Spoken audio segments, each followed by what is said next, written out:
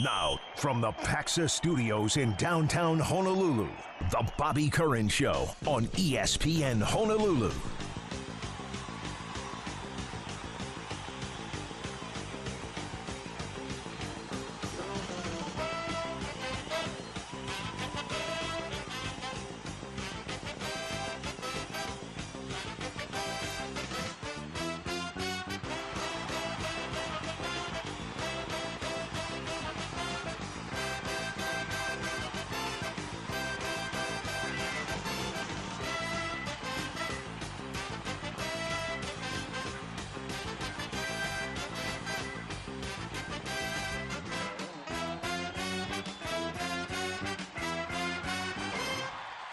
Hey, top of the morning to you. It's the Sports that was my accent. It's the Sports Animals here.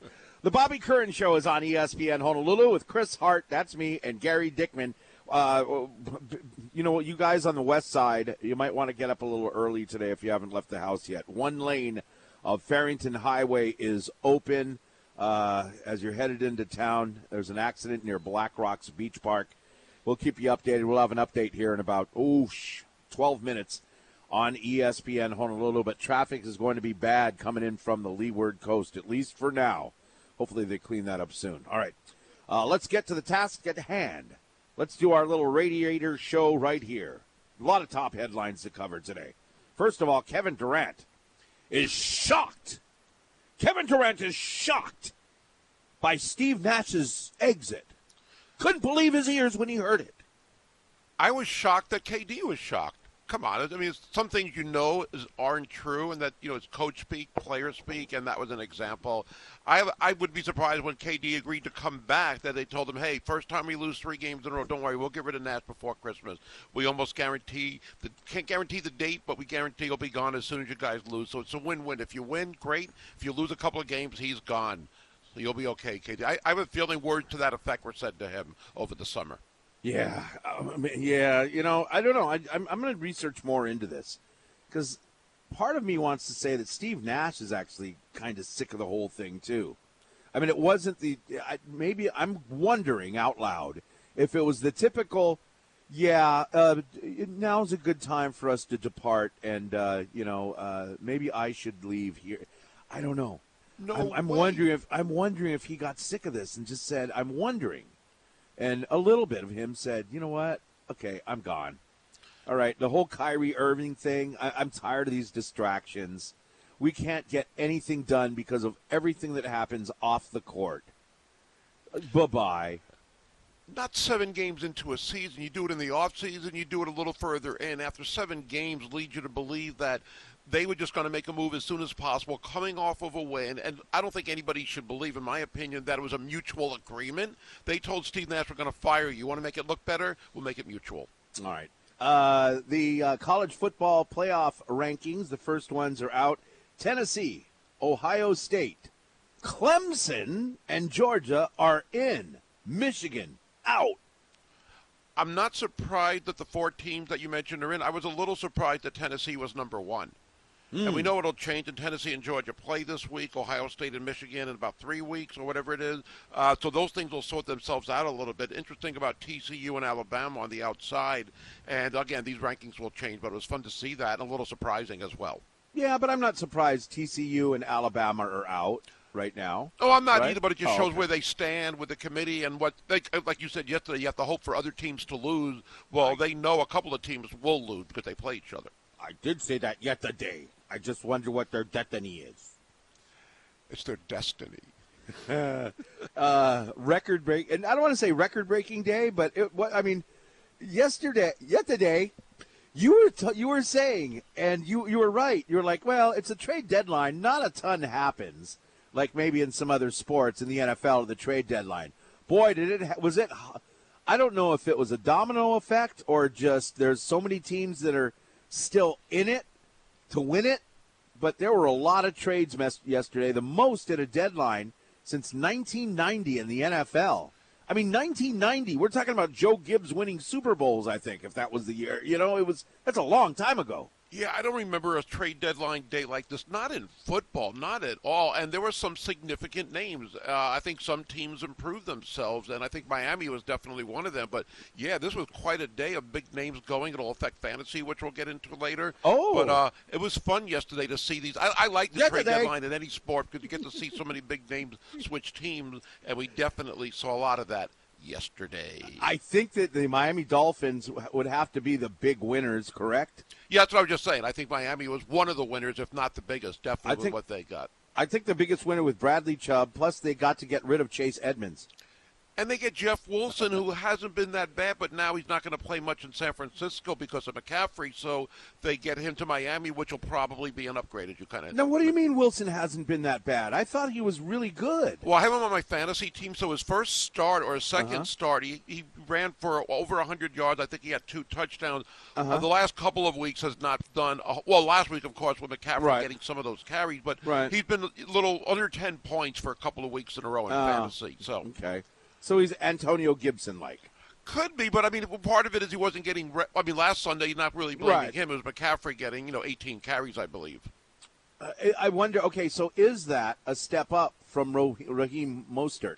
Well, I wonder if, like, for example, Wilson's projected for 5.5 points, 5.7 this Sunday. I don't know if he's an upgrade, but I think he's going to be a backup. I don't think he's going to start necessarily. Oh. I would doubt it based on what they've done this year. And especially coming in the middle of the season, it's probably going to take him a few weeks to get – I don't think it'll be like Christian McCaffrey in the second week getting 3 touchdowns. I think it'll take a little longer.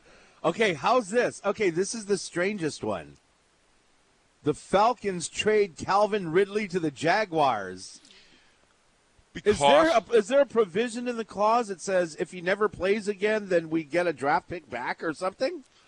I don't think that, but I would think he is going to play again. He's just not going to play this year. Well, he's suspended indefinitely. I thought it was for 1 year. No, it's not for sure that he's coming back.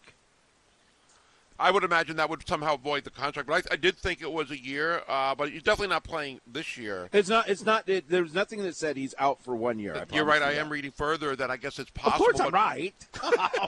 Of course, I'm right. Wouldn't there be some kind of clause you would have to think? Let's say for some reason Goodell no says. one just said that. I know, but I'm saying the clause would be that you would just void whatever you give, and everything would just be voided out. But they probably wouldn't know that for some time because they're not going to make an announcement today or in Week 10. Probably would take place after the season. And maybe they have a hint, Jacksonville did or does, that maybe he's on his best behavior and the NFL is thinking, okay, it'll only be a year. I would think they did a little research before making a trade like that. Yeah. They're not just making the trade and then hoping. I mean, the Jaguars have Christian Kirk. Who I have too. I love the guy. He's been really good this year. I guess he's their number one guy. Zay Jones. Let's see. Marvin Jones Jr. is going to be a free agent this next season. They're not expected to bring him back. So would Ridley be the WR1 when he gets there? I would think so. Maybe Kirk will have a chance at that as well, but I would think he'd have a good chance to do that, yeah. Yeah. Well, we'll see. We'll see if he comes back next year. He can petition the commissioner in February to see if he is allowed to return. Another headline locally here, Abu Ma'afa'a, the head coach for Kamehameha football, has been released. That's horrible news. That's sad news. Yeah, I was disappointed, and it did make pretty big headlines on social media with a lot of people commenting. And it's just, to me at least, it's one of those jobs where if you're going to look at wins and losses, it's going to be hard for anybody to really have a lot of success these days. It doesn't mean it can't happen. With St. Louis and Punahou at the top of their game, Kamehameha has been good. They've been competitive. But they've never, last year they beat both Punahou and St. Louis. In fact, I believe they swept one of them. I think they swept St. Louis, but they won 3 of those games. This year they didn't. And it's been a tough road that way. But from all the comments I'm reading, like 95%, and none of them are critical. They're just saying if you don't win, you're going to lose your job. But a lot of them are saying what a great mentor Coach Abu has been to the kids there, which I think is pretty important. I love hearing that about coaches here all the time for the most part. And, maybe it's one of those deals, be careful what you wish for. How are you going to win there right now? It's just a little harder to get into the school there. You only have a select group where, Punahou and St. Louis are getting them from anywhere. And that's, that's within the rules. It's great. But for Kamehameha, I feel bad for Coach Abu. Hopefully, if he wants to coach, he'll hook up somewhere and get another gig. Yeah, I mean, they can get players from anywhere. You're saying Punahou and St. Louis can get players from anywhere. They've done a good job, and they've had consistently really good teams. Now St. Louis was a little down this year, of course. They lost a lot of players to graduation and transfer, but we still know they're a very good program. Of course, I mean, you don't even have to say anything after St. Louis. And Punahou, with how great they have been this year, I mean, they could beat Kahuku if they meet in the state championship game. They are that good. You got to hand it to the school for being in the open division. I mean, if Kamehameha was in Division 1, they'd be ruling, right? Yes. By the way, Tanner says they swept Punahou last year. St. Louis won the ILH last year, Gary. But they beat both teams. They still beat both teams last year. That's what I was saying. Oh, okay. But anyway, yeah, I don't know. Something about this is part of the problem, and I'm, again, wondering out loud, is part of the problem over the years that maybe some of the neighbor island kids, and I could be way outdated on this, so text in at 808-296-1420 and help a brother out, is a part of the problem that the Oahu team is watered down with Kamehameha Maui and Kamehameha Hawaii having their own campuses on their islands, whereas I think before they dormed on Kapalama.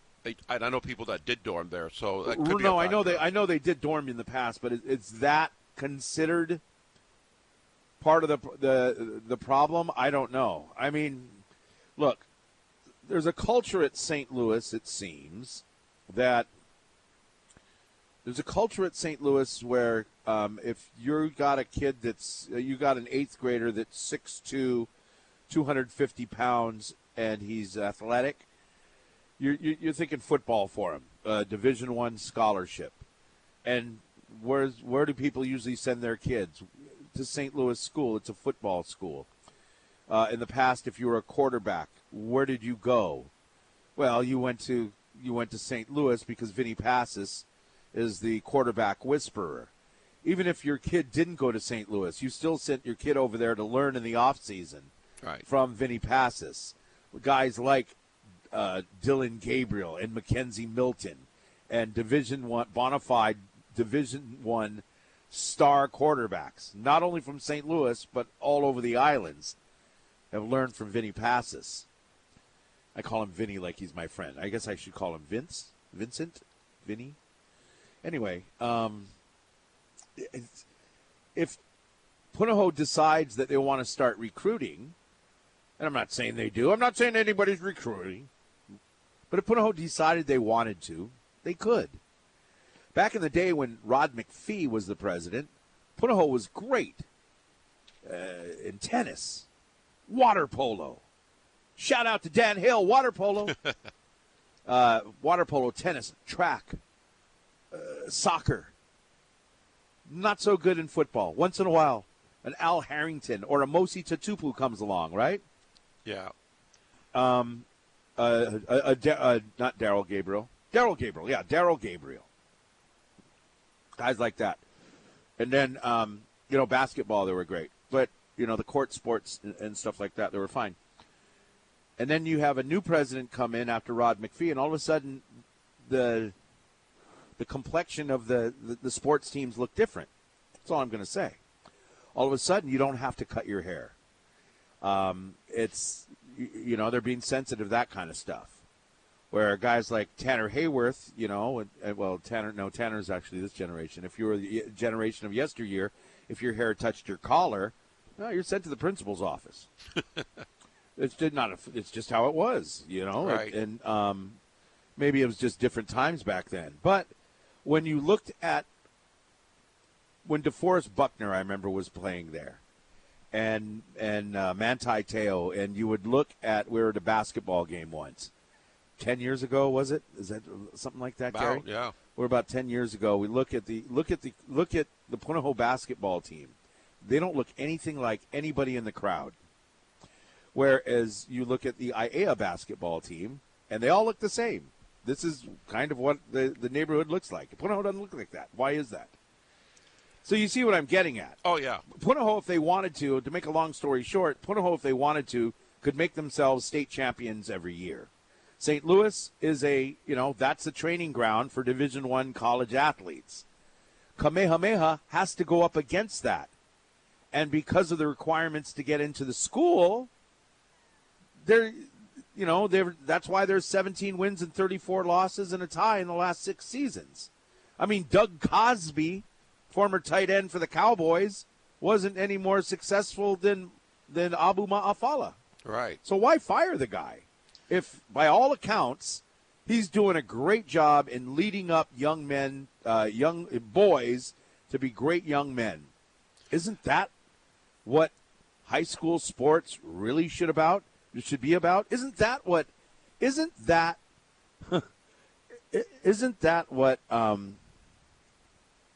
the student athlete is?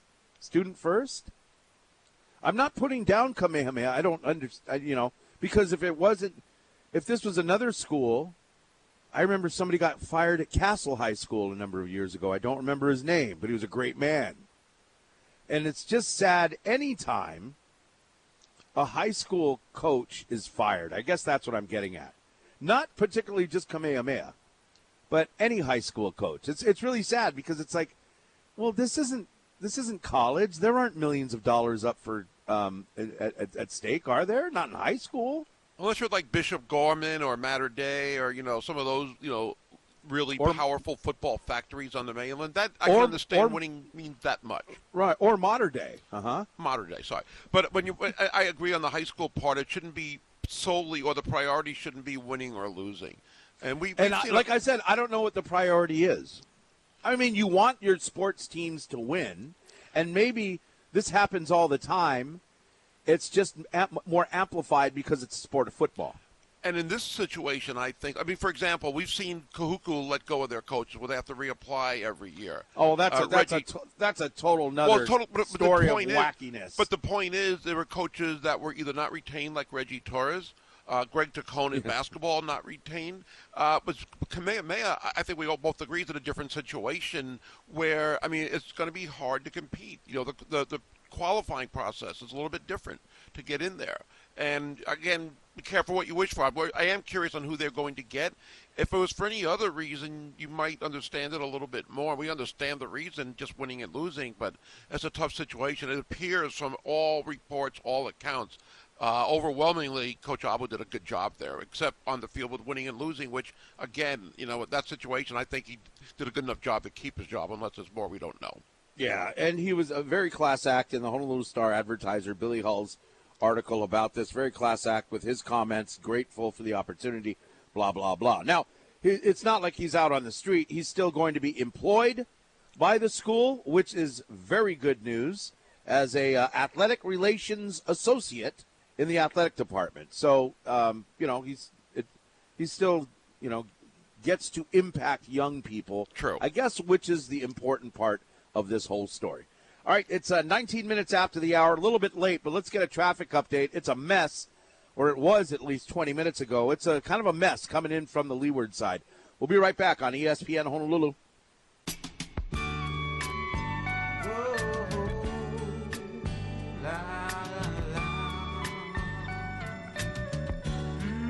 Oh, yuck. Another traffic update in less than 10 minutes on ESPN Honolulu. And, it's kind of bad coming in from the west side. From the leeward coast, we told you about that. And then now the accident by the Waiau exit. Let's keep it going, folks. Stop texting and driving. Slow down a little bit. And you know what? Once in a while, when you change lanes in front of somebody, give your union a shaka. Come on. Give them a thank you. People don't do that anymore. I always look for that because I always do, and I always look to see if I get the wave or the shaka back. And it's nobody like waves anymore. It's like, how hard is it to go, hey, thanks. Yeah. Or, hey, sorry, thanks for letting me cut in. Yeah. Even local people. That used to be, mainland people, they don't do that. When you go to the mainland, they don't do that. No. If you wave at them, they look at you funny like, I don't know you. Why are you waving at me, right? To me, yeah. Right. But local people don't do it. The young people don't do it anymore. Hey, come on. Hey, thanks, brother. Tanner, talk to your peeps. Tanner, put something on Twitter so the rest of Generation Z says a nice little, hey, thanks. Have a nice day. Oh, here's something. It's called the Aloha Spirit. Don't let it die, kids. And it won't take much time. All right, a team that did not have any Aloha Spirit last night for their opponent was the University of Hawaii Rainbow Wahine basketball team, beating up on HBU. What was it, 73-49? Yes. Hey, HBU's got a couple of good players, though. They've been really good the last few years. They have a coaching change for whatever went on behind the scenes last year. So a new coach there. They have had talent, as we said. For the Rainbow Wahine, they played HBU, I think, several years in a row in an exhibition game. And they were trailing early, which is probably a good thing. You want to face a little adversity and see what you got before the regular season starts. And we know there's a lot of returning. I wouldn't look too much into the trailing early thing in an exhibition game. I don't think that really means a lot. What I got. I think you're kind of working on things. This is what we're going to do. Yeah. Right? Yeah. Oh, yeah. And you played a lot of players. Quick count has got to be about 15 players, I believe, maybe even more. So you play everybody, and you want to see about the new players. And a couple of new players really impressed. One of them, the freshman out of Iolani, Jovi Lefotu, coming off the bench and having a game-high 20 points. She hit her first 6 shots of the game, ended up shooting 7 for 8, and 20 points in only 17 minutes plus. I was watching the highlights of her. She got a rebound at one point, defensive rebound, brought the ball up court and just pulled up. And I don't want to compare her with Steph Curry. It wasn't a three, but the way she just went in transition and just pulled up, stopped on a dime, nothing but net from about 16, 17 feet. Looked beautiful. I mean, again, a true freshman playing high school on this court maybe last year. I don't know if they played the championship there at Blaisdell, but wow, she was really impressive last night, and there's so many great things attributed to her with the potential, and she did show it. Of course, it'll start next week with the regular season with Oregon State. And then her sister, who was the freshman of the year last year in the Big West, from Iolani also, but played at Cal State Fullerton, Lily Wahine Kapu. I'm sorry, what? Wahine Kapu looked pretty good as well. Didn't shoot well, but just watching some of the highlights, you know she's got talent. Again, freshman of the year, and now she's basically taking Amy Atwell's spot for this team. Wow. Okay, so they're sisters, but they're full sisters, but they have different last names. Who can explain that? You or Tanner? I can't remember who was talking Tanner about that. Tanner was one who broke it down. Tanner, how does that break that down for me? So this is like someone telling the story from someone who heard the story. So this was mostly from Dave Kawada, who is the play-by-play caller for our Rainbow Wahine basketball, and he broke it down like this: is the family wanted to keep the Wahine Kapu name going, so they gave it to their first child. Their so first that's born, Lily. So Lily Wahine Kapu, and then the two younger siblings, Jovi and their little brother, both got Lefotu. There you go. You see, you learn something new every day when you listen to this radio station, don't you? Thank you, Tanner. Not from us, but maybe from Tanner. Okay, is Jovi Lefotu? I know this is an exhibition game, but are we talking a Shanale Kawehu type player here? What are we talking here? I mean, talk about there's a lot of hyping. hype, but there's a lot of hype. Yeah, I know. There's a lot of hype coming into on this Rainbow Wahine team. They lose, the best player in the league, and yet they're still looked at as number one because of these incoming players. That, remember, for the preseason poll, Lily was first team All Big West. Again, I know it's just preseason, so we know how highly regarded she is based from last year, what she did.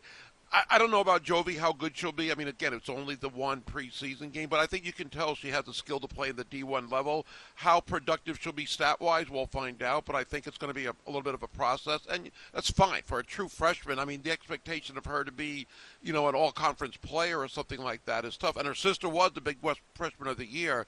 The Freshman of the Year? Freshman of the Year. If she's anything close to that, that's going to be great. But you have so many other returning players on this team that can still have this team. Preseason polls are what they are, but this team is as good as anybody on paper. They have to show it on the court, but they're going to be right there at the end. I have no doubt, based on everybody returning. Without knowing about some of the other teams, but I know there were some good players that graduated out of the Big West. They're going to be right there in March and Henderson, and hopefully in that championship game once again.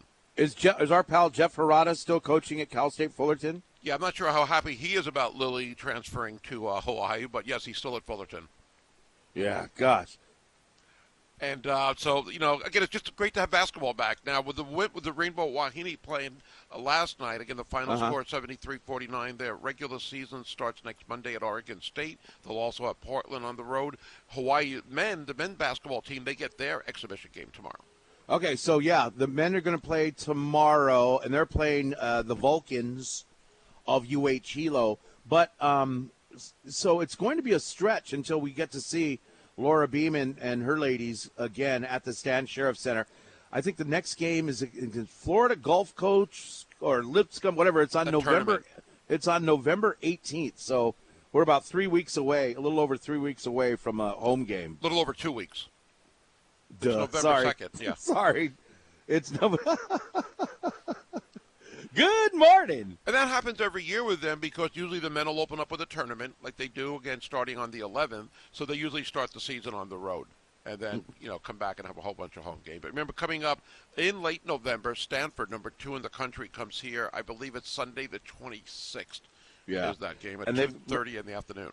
They have one person in the AP All-American all preseason team and one honorable mention, both from the same school in Stanford. That will be a test.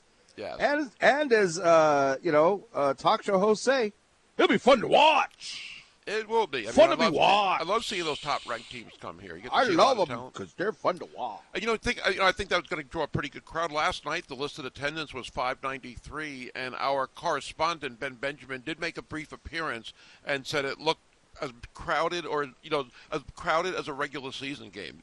I've been to a lot of those exhibition games for them, and you'll get a couple hundred people normally on a weeknight especially, but last night Ben said it was probably one of the bigger crowds he has seen there. Okay, game. All right, Jordan Helle from Spectrum Sports. Also, you enjoy him on our some of our digital platforms here. He's coming up next. We're going to talk some UH football? Yes. That's on the way on ESPN Honolulu. 92.7 FM and 1420 AM. First, this message. According to Feeding America, 1 in 10 people in Hawaii face hunger, while 1 in 6 keiki here in the islands go hungry as well. So we ask that you please give to the Hawaii Food Bank. Visit hawaiifoodbank.org. It's a message from Hawaii USA Federal Credit Union and ESPN Honolulu.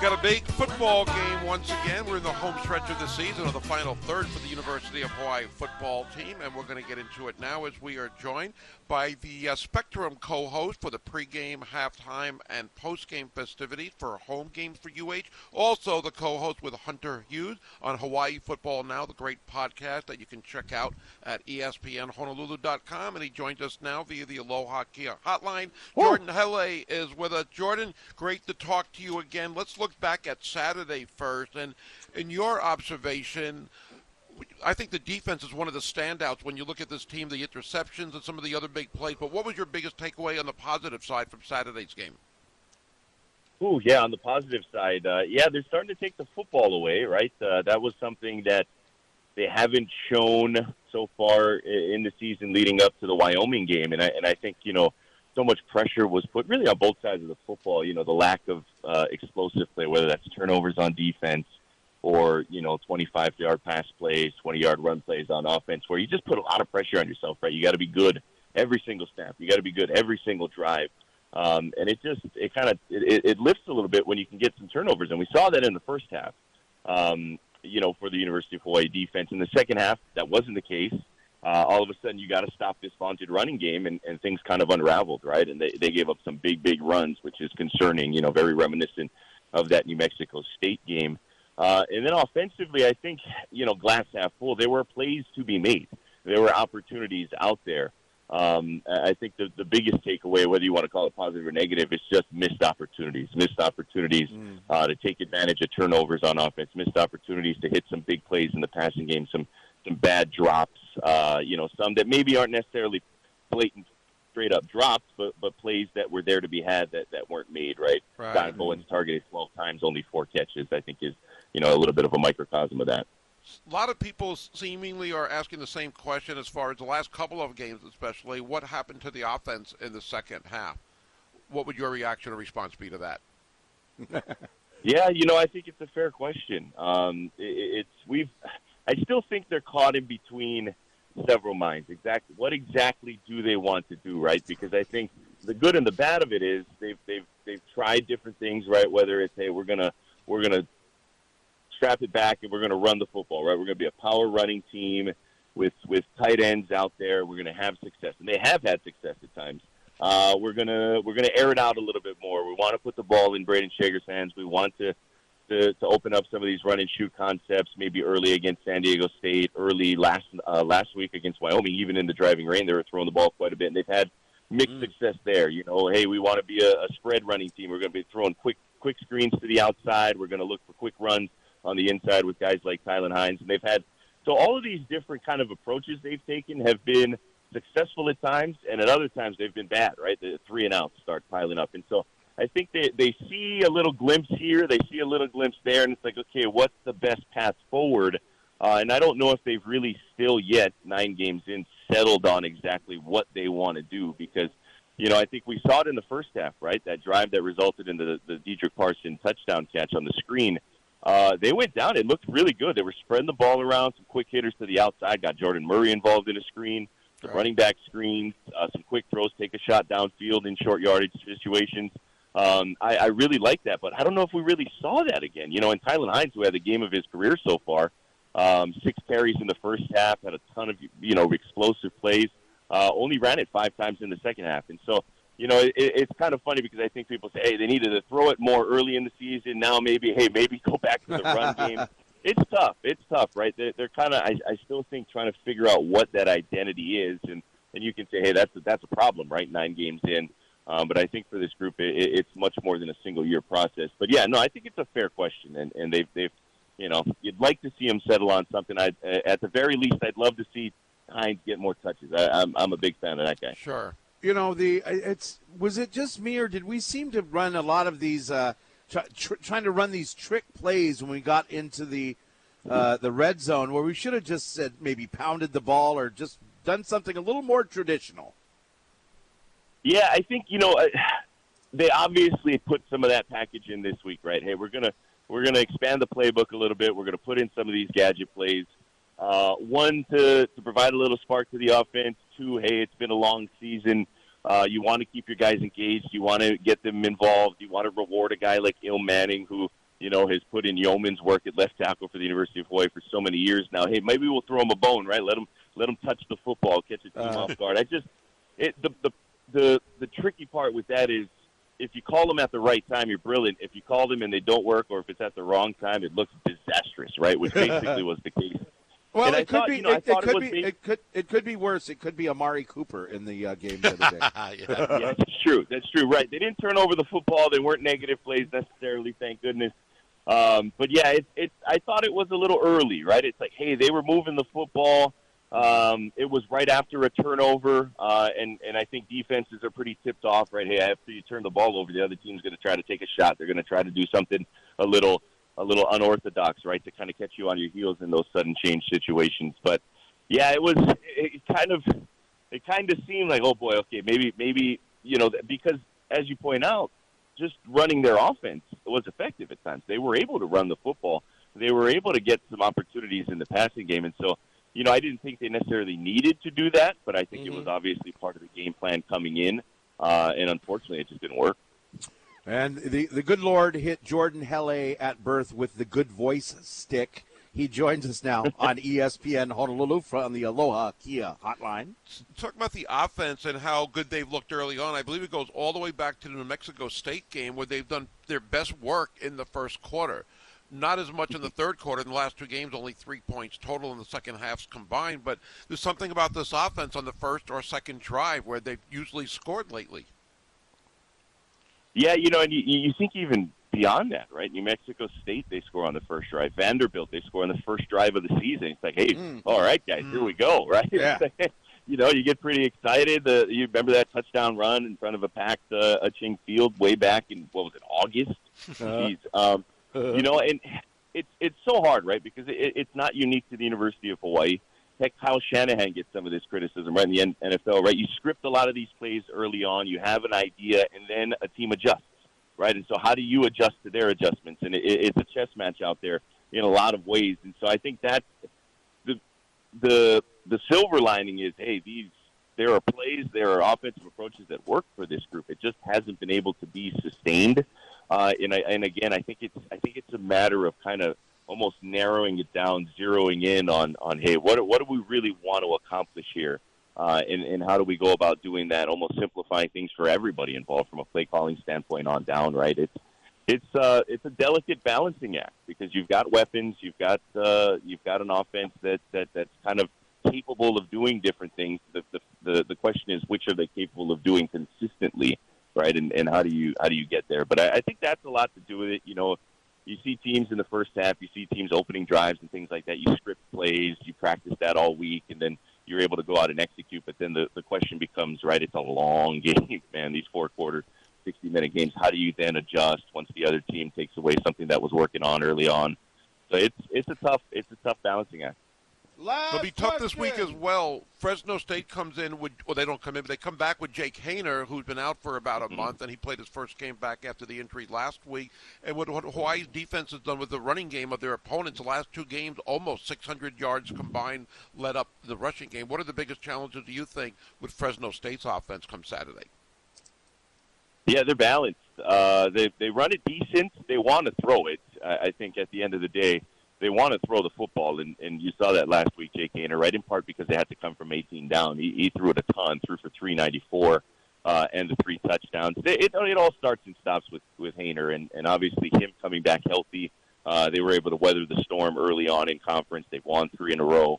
And so I think, you know, it's a matter of containing him, and that's the big part for the University of Hawaii is just trying to cut out those big gash run plays, right? You can give up yardage. You can give up some field position, hold them to field goals and things like that. That's been the recipe through the first, three games of conference play for UH. But you just got to avoid those big gash plays, right? You got to take that away and try to prevent Haener from burning you too much over the top. He's ultra dangerous. I think the other thing is for the University of Hawaii, look, they run the football well, right? That's been their best offense at times. And I believe at last check, Fresno was giving up like 160 yards on the ground. And so I think that's something Hawaii can take advantage of, and that's one nice way to slow down Haener, right, is keep him off the field. Well, hopefully that will happen, and we can get a win where not too many people are expecting it, especially in Las Vegas. But look forward to the game on Saturday. Only 4 games left. Jordan, always love talking UH football with you. Love the podcast. Just love hearing your voice, actually. Thanks, fellas. Always appreciate it. All right, thank you. A little too much love, a little too much manly love there, Gary. That's okay.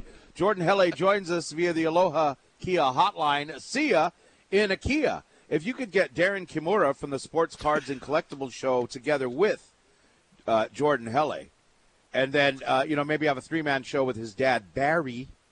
Does he still do sports on Maui? His dad, Jordan's dad. Do you know? I'm not sure. He was a really good broadcaster. I've only heard him a few times. Oh, that guy is a #1 pro, man. Yes. Anyway, thank you, Jordan Helle. You can hear him on Hawaii Football Now, the podcast at ESPN Honolulu. Also, you see him on Spectrum Sports. It's 6:48. Weather-wise today, partly cloudy today. It'll turn mostly sunny later on in the afternoon and mostly clear tonight. Trades are 5 to 15. We'll get another traffic update next on ESPN Honolulu.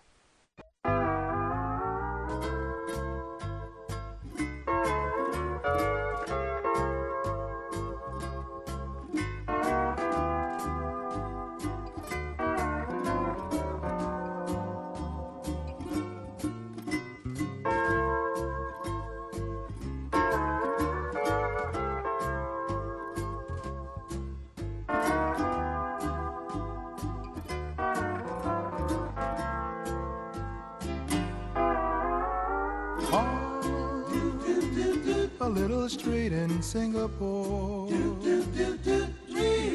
we meet beside a lotus-covered door.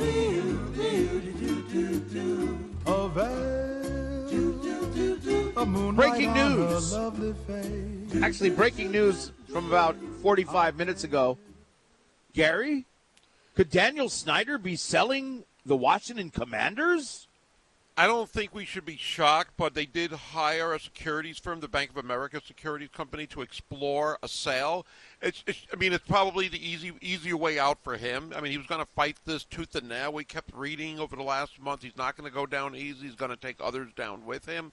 Maybe in time he has calmed down a little bit, and realizing that's not the way to go out. And either way, he's not going to last. Or it's only going to get worse for him. He's not going to win. Let's get out while we can. Yeah. Let's get out while the valuations of the team are still high. That's a good point. Not that they're ever going to really go low. I mean, how often does a pro franchise in the NFL go for sale? So I don't think it's shocking that he's exploring this and looking at future transactions, and it'll make a lot of people happy. I mean, I know he's got an ego, and some of the things that he's attributed to at least thinking, if not saying publicly about this team, how he's not going to sell. Again, it's just not surprising that he's doing it, because if he didn't do it this way, the way some of the owners have talked in the NFL, that you wonder if maybe he would have been forced out. And I don't think you want that. If you're going to go one way or the other, again, that would have been really embarrassing. So it makes sense this way, and I'm sure they'll find a few people that really want to buy this team, and it's just going to get him out of football. A lot of people want him out ASAP. Well, he's not out yet. So basically, the Snyders remain committed to the team, all of its employees, and its countless fans to putting the best product on the field and continuing to work to set the gold standard for workplaces in the NFL. That was their statement. So it sounds like maybe it's not going to happen. Something happen overnight. But, you got to explore, I guess. See, is this exploring? That's my question. Are we just exploring here? Or is this the beginning of the sales process? I would think two very different things there. Two very different things. It would make him look even worse if he's not really sincere about this. I don't think he'll throw all the... I think you're allowed to say, hey, we're just exploring. That doesn't make you look bad. It's, hey, we're just exploring. In this situation, if you don't sell... think they are. Right, and I don't think they are. I think this is the beginning of the sales process. It just looks better to say, oh, we're exploring. And then later you go, while we were exploring, we find out we could make $17 billion doing this. So we went ahead. Bring up a good point, though, about the value of the team. I mean, again, NFL franchises are just like any other pro, not like any, but in addition to other pro sports franchises, are worth a lot of money, and he's going to get a lot of money for this. I don't think that's, going to be holding it up, hopefully, but I just wonder if he waited longer, is the value going to go down? And again, it might as well. No. It looks like it's inevitable that he's going to have to lose the team, get rid of it. Yeah, I take that back. I don't think the value goes down. It doesn't matter who the ex-owner is or what happened. This is a sports franchise in the nation's capital. You have a history of when the team's good, sellout after sellout after sellout with a rabid fan base. I think this is. That was a while ago. That was a long. They don't get sellouts anymore. Right, but I know, I understand that, Gary, because if you're listening to the radio show, I said when they were good. When they were good, they used to sell out game after game after game. Daniel Snyder kind of ruined all of that. But it just goes to show you in Baltimore or wherever all the fans are coming from, they'll be there. If you win, they'll come back. They've just been disgusted for so many years with Daniel Snyder. Has not worked out on or off the field. Okay, do we have another traffic update coming up, Tanner? All right, that's on the way in our top stories. Coming up with the Sports Animals on ESPN Honolulu.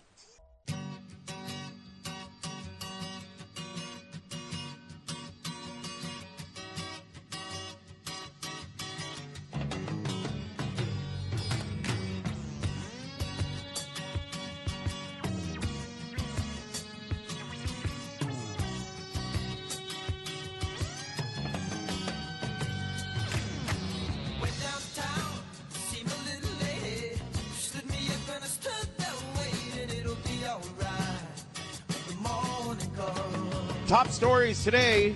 Kamehameha Schools has released Abu Ma'afala, their head coach for the past 7 years. He will remain with the school in another capacity in the athletic department, but kind of a sad day. He went 17 wins, 34 losses, and a tie during his tenure at Kamehameha. On social media, many people supporting Coach Ma'afala? Parents, people just that are just fans of the program, really supportive, saying it was a bad move, and they love what he has done to their kids over the years as far as being a mentor and a great coach and adult figure. You love what they've done for the kids, is what I'm sure what you meant. But also, we'll get into Kansas basketball. There's something that just came up. They self-imposed some sanctions, 4-game suspensions for coaches, including Bill Self. Now, that goes back to the Adidas investigation that started and really rocked college basketball back in 2017. I don't know how Kansas escaped this, and I still wonder if they will escape this from the NCAA's perspective. Schools, it seems like, when they self-impose, they feel they get off the hook, but maybe that won't happen there. Rainbow Wahine beat up on HPU last night, 73-49 in an exhibition game at Simplify Arena at the Stan Sheriff Center. Everybody got to play. Nobody played over 20 minutes, and Jody Lefotu got 20 points in only 17 minutes off the bench, the true freshman from Iolani. Everybody got to play, and everybody got a participation trophy. Congratulations. Hey, a couple of good players to look out for the Lady Sharks as well. It was almost a record-breaking day at the trade deadline in the NFL yesterday. A lot of names going. It was fun to see this, and if you're a Miami Dolphins fan, I think you're kind of happy about getting Jeff Wilson Jr., the running back, but more importantly, Bradley Chubb, the linebacker from Denver. And they really upgraded their team. People were saying Buffalo did. A few teams looked like they came out winners. Green Bay isn't one of them. They did not go after a receiver. I wonder why. I wonder why. Why not? A lot of people are asking that question. I think Aaron Rodgers is the first guy asking that question. I mean, even the Jaguars went out and got a receiver that's not allowed to play in Calvin Ridley. But, those are some of the top stories. Really, there's kind of an aftermath now going on with the, finger quotes, mutual agreements of Steve Nash and the Brooklyn Nets to separate. Yeah, I mean, it came out first that he gets fired. Then we hear it was a mutual agreement. I think that's just to make it look better, kind of a PR move for the Nets, and maybe let Steve Nash go out with some dignity. He said allegedly to the GM, Sean Marks, after Monday's win about the players, they're not hearing me anymore. They're not listening. And that was like the final straw, according to Sean Marks. I think it was just something where he was going to leave at some point if they weren't winning and winning big because of the Durant deal over the summer where he wanted him fired. Sean Marks could be next, but Steve Nash goes out. And now not only the other beat writers and people in the media are beating the Nets up because of that and how they took the player's side over the coach, meaning they took Durant's side. But they do that in the NBA. Not everywhere, but they do it. It's still not right to a lot of people. The star player keeps his job. If there's a conflict, the star player in the NBA stays, the coach goes. Sure. Unless it's somebody like Phil Jackson or Greg Popovich or something like that. The star player always wins out. That's the culture of the NBA. Yeah, just with everything going on there in Kyrie from last year and maybe not re-signing this year. And this year with the latest controversy makes it look really bad. But also the thing is that every report, starting with Adrian Wojnarowski from ESPN, says that the Nets are going to hire Ime Udoka, former Celtics coach, who's actually still the Celtics coach. He just suspended for the season, and that is a really bad look. I think it is a bad look. I mean, you look at winning and losing at all costs on certain levels. It shouldn't be in high school sports, but in the NBA or any pro sport, it seems to be a lot. And look at what happens with if they do hire him, and it looks like it's inevitable. It'll happen in the next day or two, where why are you hiring this guy? What does it say to the female employees of the Nets organization that you're hiring a guy who was just suspended, almost fired, if not fired, by the Celtics with what he did, and you hire him right off the street in 10 minutes? It's a bad look. I think I do agree when you look at how the Nets have handled everything. It's just really bad between Kyrie, Steve Nash, and the new head coach, if it is Ime Udoka. Yeah, and Mark is calling in about this at 808-296-1420. Good morning, Mark. Hopefully you're not stuck in that traffic coming in. No. I just happened to be up early, and I hadn't talked to you guys in a while. Yeah. I just wanted to make a shout-out. It's really, I remember complaining to you guys, especially you were talking to me, Chris, about the concerts that come to Hawaii. Well, it's been great lately. I wanted to make a shout-out because Earth, Wind, and Fire is coming. And Ramsey Lewis, I don't know if you're familiar with Ramsey Lewis. He passed away recently, jazz pianist. Their first hit, they were the backup band to Ramsey Lewis for the song Sun Goddess. Wow. And I always love Earth, Wind and Fire. Yeah.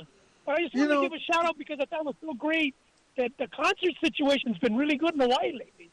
Well, because we didn't have so many because of the pandemic, but the problem with concerts is, and I do they need to cost $300 a ticket? Nowadays, yes. That's what I paid to go see Santana about 6-7 years ago. Man, it's so expensive. I just wanted to give that shout out, and I also wanted to say, Gary, you must be happy because they're going after the Celtics ex-coach, and that's a good move. Well, on the court, he did a great job for the Celtics. He was good as a defensive coach for the Nets 2 years ago. But with his off-the-court dealings, it's not really a good look for the organization to hire this guy right away. I didn't think he'd get a job this soon. So, I mean, it's also kind of a bad move. You don't like it? Well, I mean, look what he just did to a female employee in the Celtics organization. He lost his job there. So, yeah, I don't like that part about him, no. Yeah, you don't want to reward somebody. Yeah, that's true. But I think I wanted to ask you, what do you thought about the big three that, I mean, I know you already commented about Kyrie, but God, I can't remember the name, Ben Simmons. What did you think about his play? What play? Yeah, exactly. That's what I would say with Chris, that he is still that. And I know Kyrie's defending him, Mr. Ross. He's just so intimidated. Mark, and hesitant. Mark, thank you for calling in. We appreciate it, man. Have a great rest of your week. Good to hear you. In the words of the great Bill Walton, where's Ben Simmons? Yeah, not looking good right now. He is not a good player. I don't know. Can Ime Udoka all of a sudden get some wackadoodle like Kyrie Irving to actually concentrate on basketball? In my opinion, the guy is such a distraction off the court. And when you say, oh, no, he's not a distraction, when all they're asking you after the game in press conferences is not about the game, when all they want to know is, hey, Kevin Durant, what do you think about Kyrie Irving's thoughts on anti-Semitism? The owners having to release statements. I mean, it's just that. You know what that's called? It's called a distraction. He crossed the line. On the court, he is fantastic. I think he's going to get traded before his contract is up at the end of the year. I think maybe the Lakers. The Lakers are desperate. I would not be surprised if they just get him out of Brooklyn ASAP. That's all they need. That's all they need. It really is it that important? A championship? I mean, in the Lakers, is it that LA, important? Yeah. I mean, it's that important. We don't care who this guy is or what he is, and if he decides, is Jeannie Buss strong enough as an owner to handle Kyrie Irving? She'll leave it up to LeBron to police him. Maybe, but it doesn't seem like he would listen to LeBron. No, Isn't that why they parted the first time from Cleveland? Kind of, yeah. That was part of it, I guess. Yeah. Kyrie Irving had Brooklyn nothing wants good to get rid of him now. Kyrie had nothing good to say about LeBron James because, quote unquote, LeBron wanted to be the boss of me. Yeah, but now LeBron wants him on his team. I mean, desperately. Because winning matters to LeBron. It matters to LA and the fans. I think I think he'll get traded, and I think, again, even though what he's done is so awful, and he's not even backtracking or apologizing, somebody will probably pick him up at some point when this cools down a little bit. Right. He believes what he's saying, but why isn't he in more trouble? That's my question. Well, the NBA hasn't ruled the NBA still could suspend him or take certain acts against him. They haven't ruled out anything yet. Well, they wouldn't take certain acts against him. Well, they could suspend a guy. Okay. But they could, but doesn't he? Isn't this a country where you have freedom of speech? Well, it is a country, but it's not an organization where you have freedom of speech. Right. No. Or, a league, a company. No. You don't get – I was almost tongue-in-cheek. You get freedom of speech as long as people agree with you.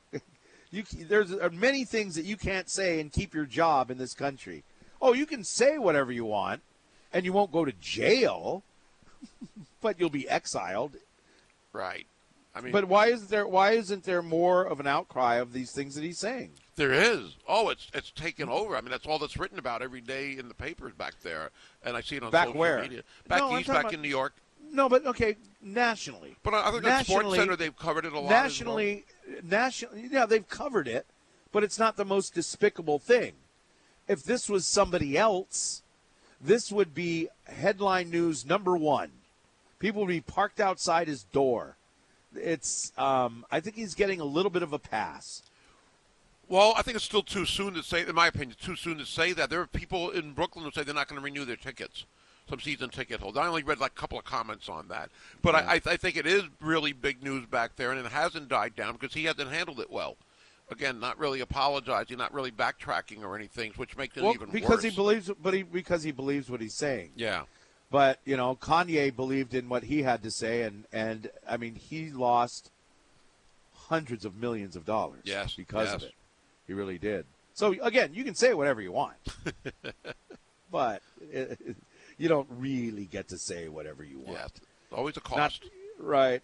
You know, this whole thing with Steve Nash getting fired, mutual agreement to part.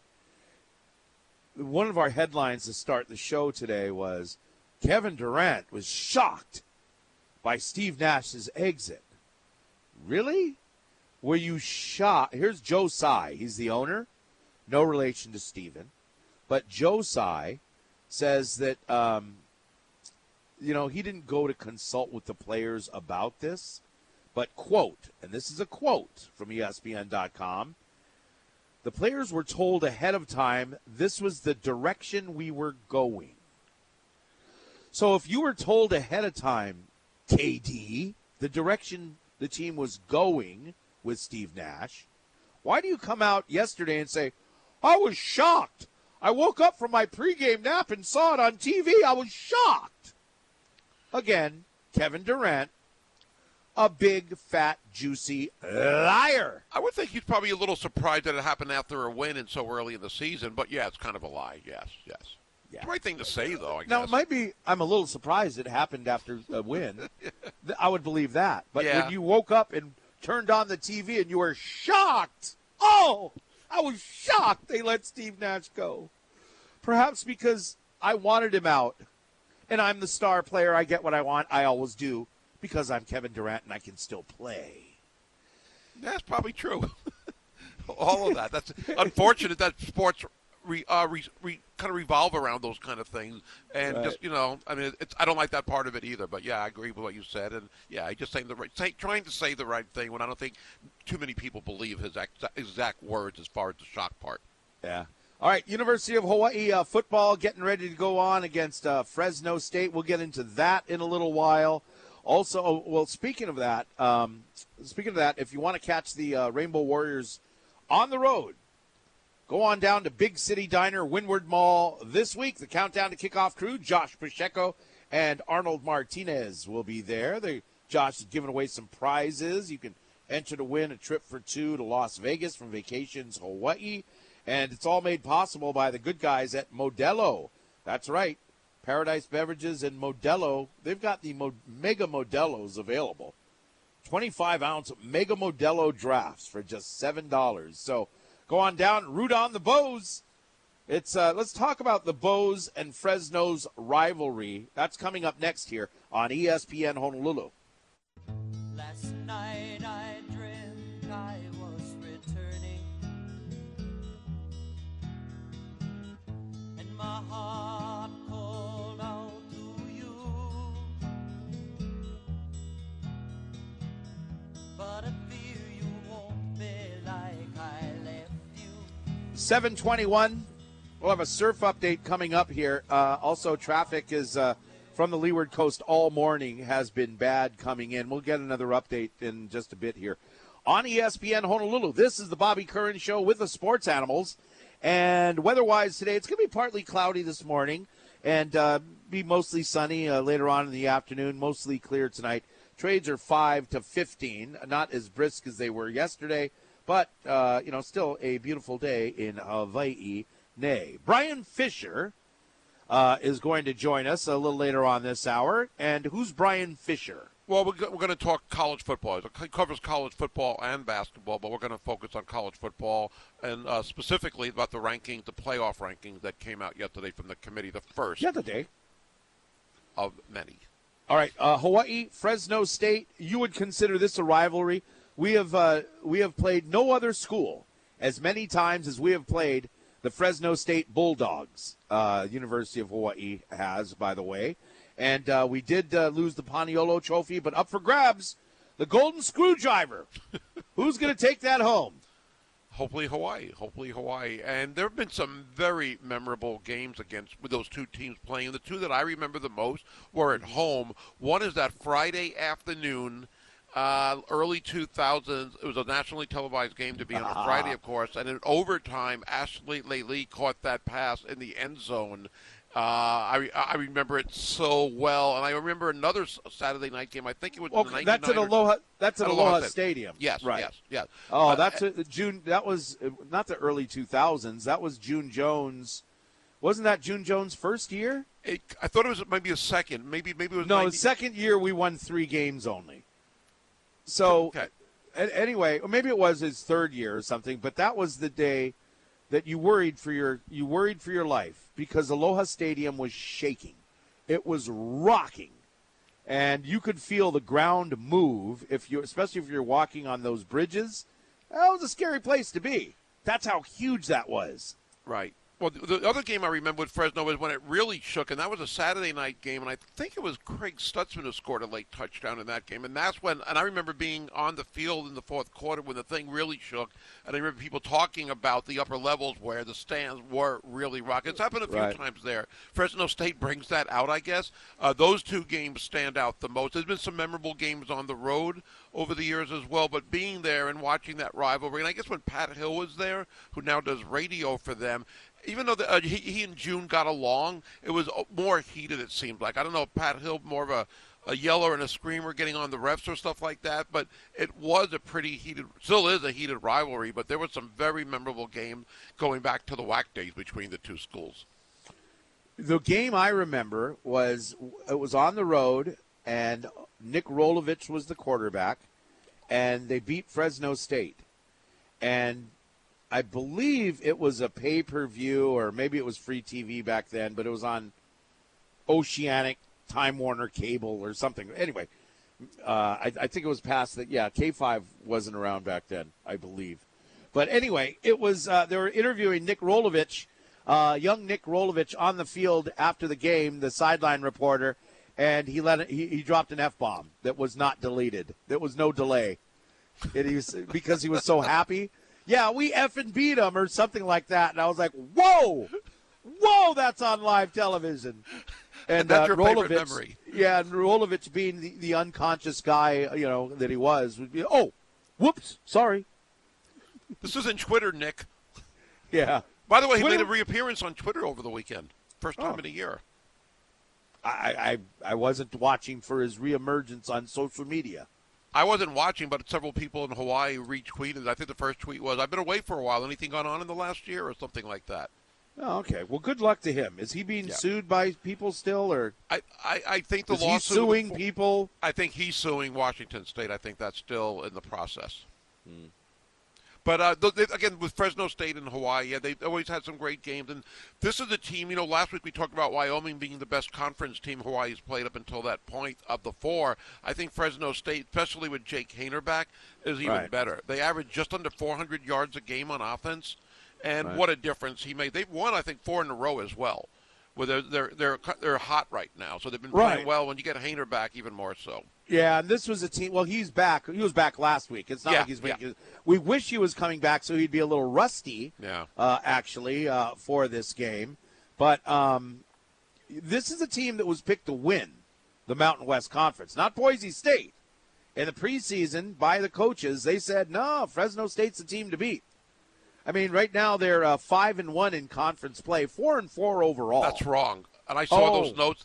How could they be 5-1 and only be 4-4 overall? It's a typo. They're 3-1 in the conference, and I caught that earlier today, thinking pretty creative on their part. That's pretty good. 3-1. I don't think they're trying to overhype themselves. No. They're 3-1 in conference play. Still a really good record. 5-1 is better. Some might say they're going to be 4-1 after this game. But Right. who knows? Hawaii can go over there and shock the world. We've done it before. We've done it before, and again, this is a team that was nationally ranked last year. Braden Shager, I believe that was his first start for Chevin Cordero, and they won. Yes. That was a Yes. home game, of course. Still, Yes. they beat a team that was heavily favored and nationally ranked. They're, on paper, not as good as they were last year. They're not ranked or getting votes. These things have happened. And the other part about this game that gives me hope, and hopefully for the fans, Hawaii's 3 losses, and I know they were against other schools like Nevada, Colorado State, and San Diego State, but they've only been by a combined 13 points. 2, 4, and 7 are the 3 conference loss total.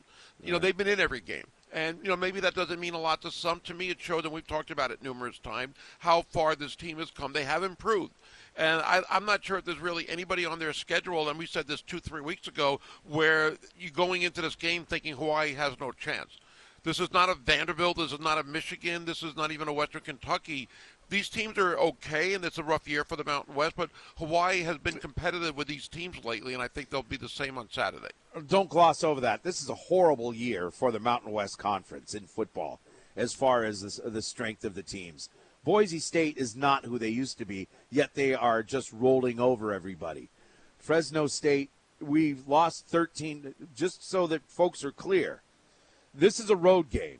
The last time Hawaii was on the road, it was against San Diego State, am I correct? Colorado State.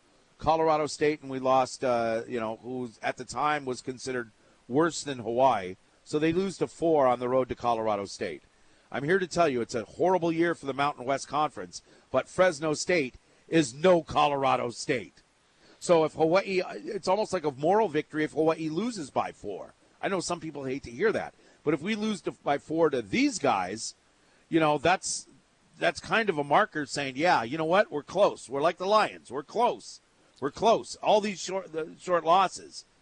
But, don't go in expecting Hawaii to win the game or expecting Hawaii to play super close.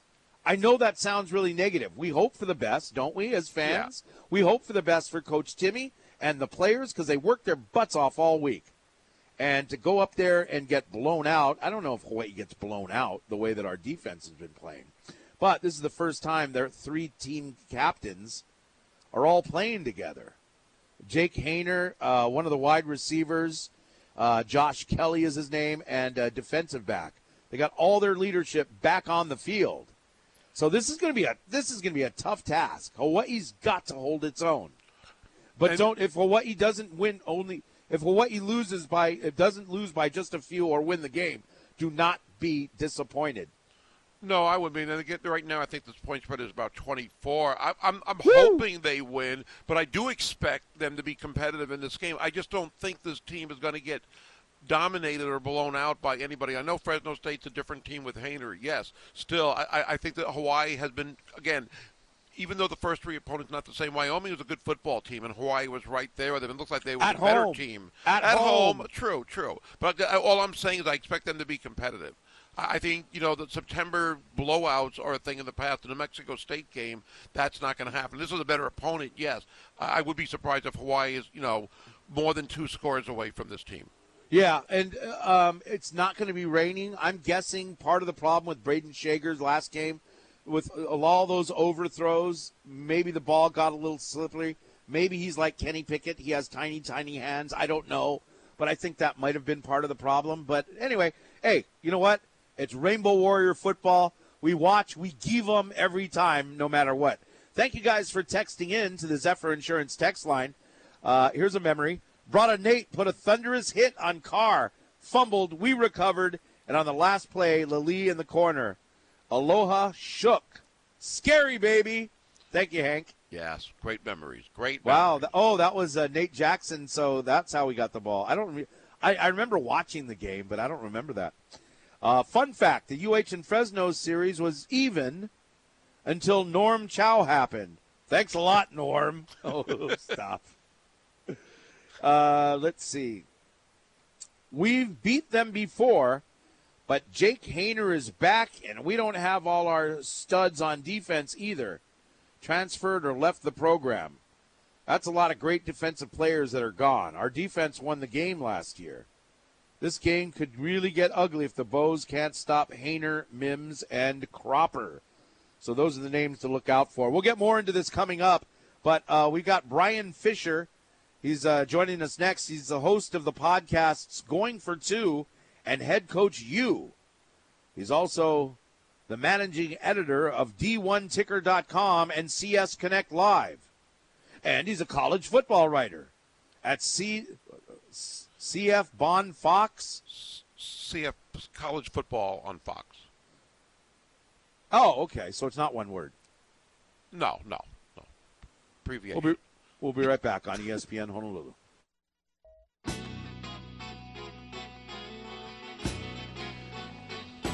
First unveiling of the college football rankings came out yesterday. We're going to get into that and more as we are joined here on ESPN Honolulu via the Aloha Kia hotline. He's a college football writer, also the host of a couple of really cool podcasts, Going for Two and Head Coach U. Bryan Fischer joins the show. Bryan, great to talk to you again. And were you surprised at all that Tennessee was the number one team in the committee's rankings yesterday?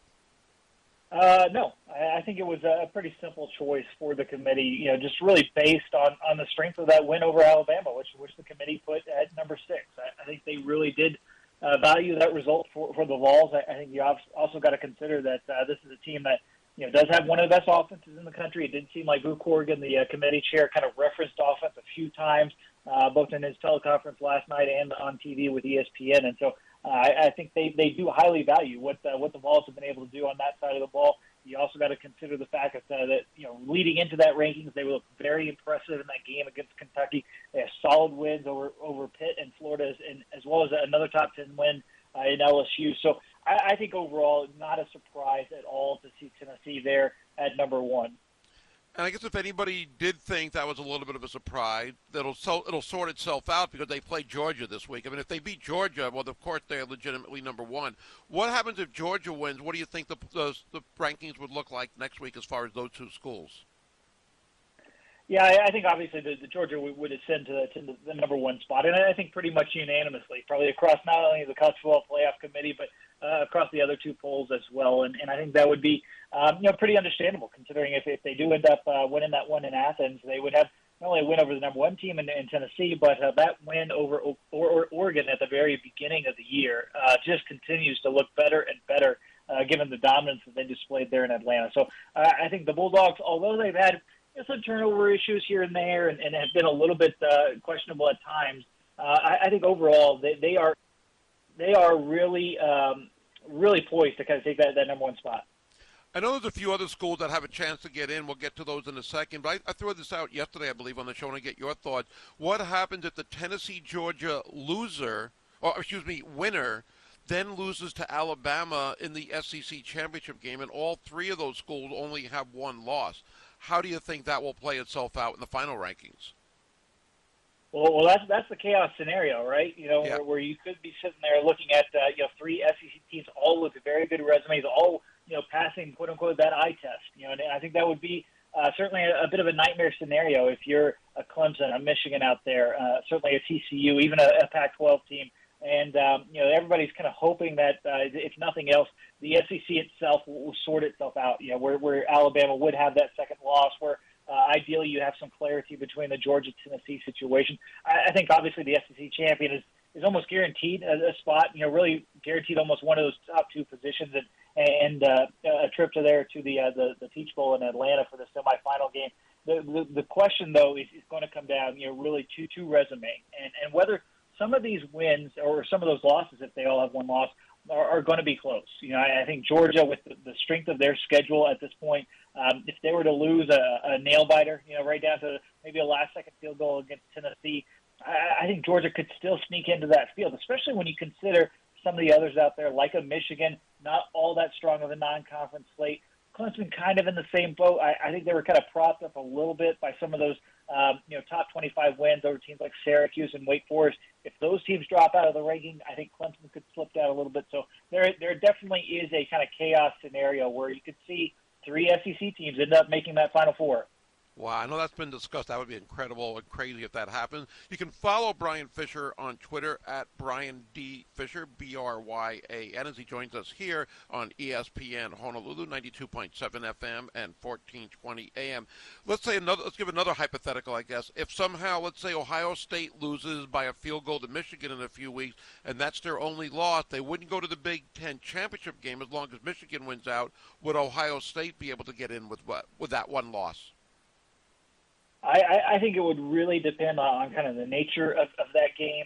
And to be honest, I think it would be probably a little tougher for that Big Ten loser to be sitting there with one loss. You know, the non-conference slate for the Buckeyes, you know, Notre Dame, that win does not look quite as good as it certainly did as we thought in the opener, just given the way they've trailed off. Yes, they've kind of run rampant through the Big Ten, but there's really not a lot of marquee wins on there outside of Penn State. So Ohio State and Michigan, consequently, need that win over a top 10 opponent.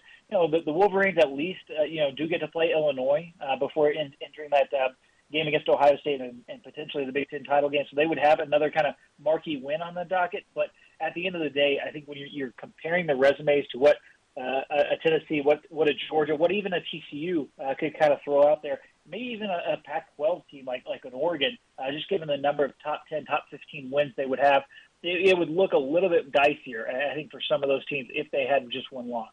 You mentioned TCU, Brian. I want to ask you about them. Let's assume they went out. They would be undefeated. Right now, they're number 7 in the ranking.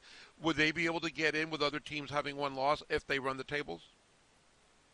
If they run the table, I think there's no way the committee is going to deny a undefeated Power 5 champion, access to the playoffs. I think, where it would get dicey certainly is if you had, 4 or 5 of those, but that's not going to be the case this year. I think TCU, the path is very clear. Win out and you're in. Take a loss, though, I think things are going to be a little bit more questionable. You got to think as much emphasis was placed on, TCU and the Horned Frogs, going back and making those 4 straight wins over ranked teams. Oklahoma's not in the top 25. Kansas is no longer in the top 25. Potentially Kansas State and Oklahoma State could end up dropping out even if they were to suffer a few losses. Even so, you're looking at maybe another top 15 win in the Big 12 title game. They will not likely play another ranked opponent except for Texas, the rest of the way this season. So I think from a resume standpoint, TCU's only hope right now is to run the table and be undefeated. If not, I think even when you're comparing what they would be able to do compared to an Oregon, USC, Utah, UCLA, they would just not have those kind of top 10, top 15 marquee victories that some of the others would have. Tulane right now, at number 19, is the highest-ranked Group of 5 school. Is that a surprise, and you expect them to continue in the final poll and get into a big New Year's Bowl game? Yeah, I think that, Tulane really helped by that victory on the road against a very good Kansas State team. I think that has certainly propped them up. They do have that one loss, against Southern Miss, which kind of weighs them down a little bit. Although Southern Miss looking very, very much like a contender there in the Sun Belt, so not the worst loss for them. But at the end of the day, I think the strength of the American is really playing into their hand. They'll have a pretty strong closing kick. They'll play UCF. They'll play at Cincinnati on Black Friday, a tricky SMU team. But it's going to be very interesting to see how Tulane continues this with the additional pressure coming up with the upcoming slate here. But I think for sure the shoe-in right now for the AAC and the Group of 5 champ is going to come out of the American. Only about a month away before we find out who's in the playoffs and the Group of 5 school and so much more. Brian, thanks again for talking college football. We'll check out the podcast Going for 2 and Head Coach U. We enjoyed talking with you this morning. Really appreciate it. Thanks for having me on. All right, thank you. Again, Bryan Fischer joining us here on ESPN Honolulu via the Aloha Kia hotline. See ya in a Kia. All righty then. Let's see. We got the Rivals Fantasy Football Show coming up in about 15 minutes. It's brought to you by the Waikiki Malia by Outrigger and Rivals Waikiki. Got a question for you, Gary. Okay. What do Steph Curry, Formula One driver Lewis Hamilton, Shohei Ohtani, Serena Williams, Andre Iguodala, Chris Paul, Jason Tatum, Josh Allen, Tony Romo, Trey Turner, Sidney Crosby, and Andy Murray have in common? We'll answer that coming up next on ESPN Honolulu.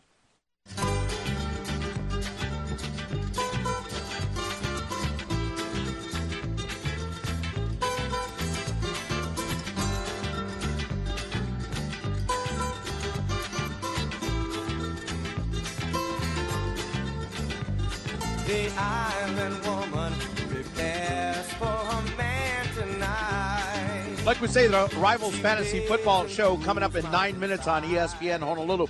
If you have a question for Jeff Erickson from Rotowire.com, text it in at 808-296-1420. Before the break, I was asking, what do Grand Slam champion Andy Murray, star hockey players Sidney Crosby, most haven't heard of him because he's a star hockey player, Dodgers shortstop Trey Turner, Tony Romo, Josh Allen, Jason Tatum, Chris Paul, Andre Iguodala, Shohei Ohtani, Serena Williams, Steph Curry, and more. What do they all have in common? None of them have given me money. That's one thing they have in common, but they're all joining Tiger Woods None and of Rory them McIlroy. have given me money. Yeah. But they're giving money to the new golf league, the TGL, and that's a lot of big-time investors, that's for sure.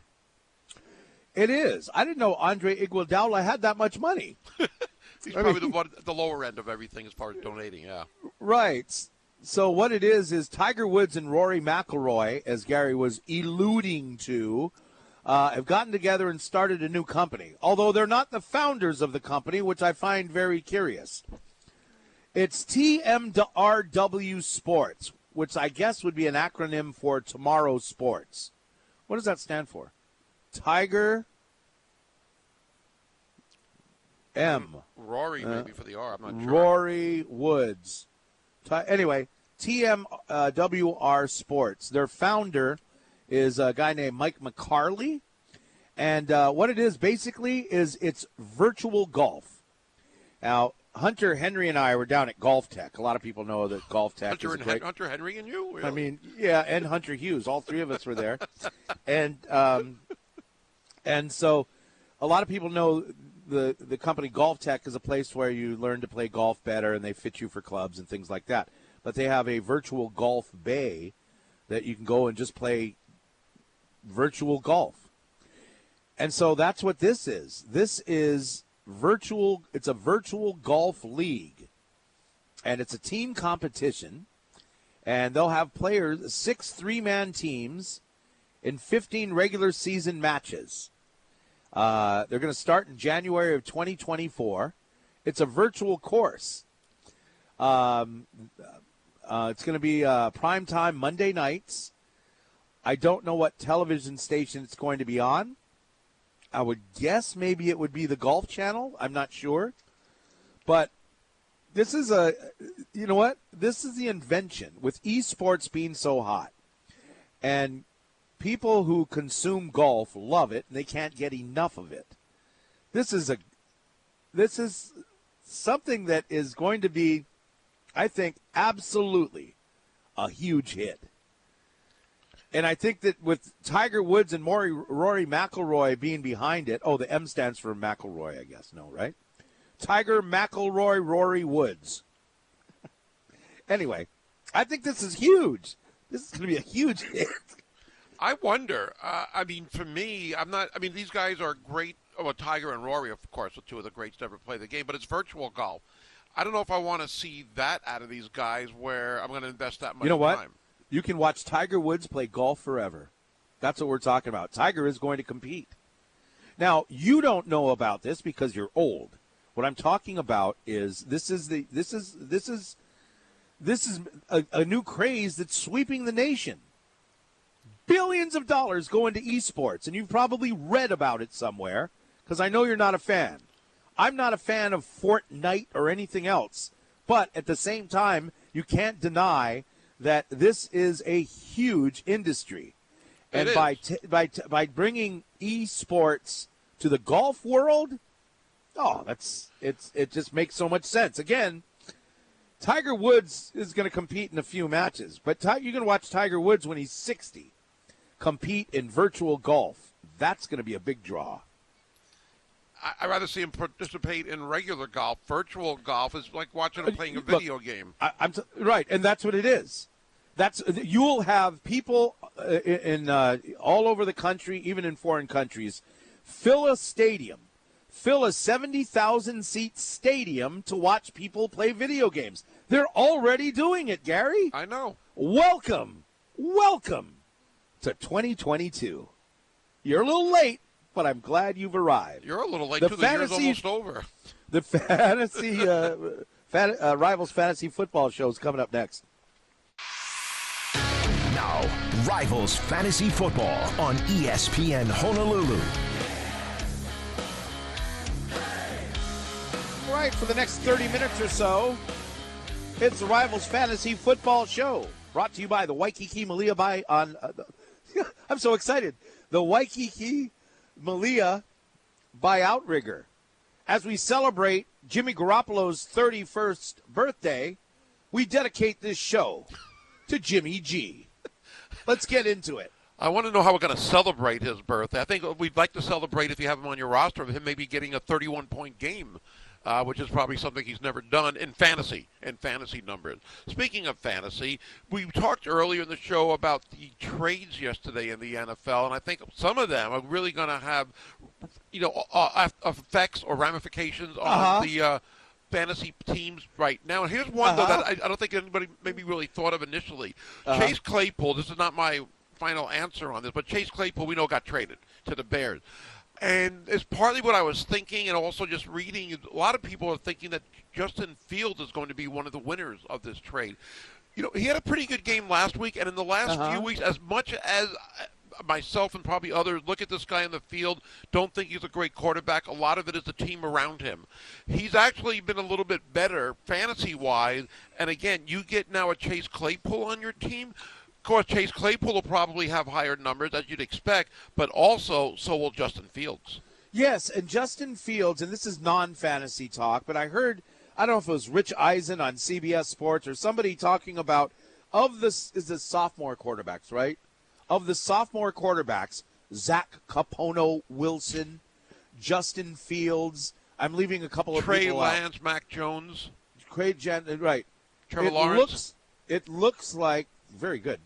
It looks like, especially the way Trevor Lawrence has been playing, it looks like Justin Fields now has the biggest upside of any of these guys. Because you've seen it. For some reason, the Bears are playing with those ugly orange uniforms every week. They are. And we see them on TV. And there's more than just glimpses of great athleticism, some decision-making.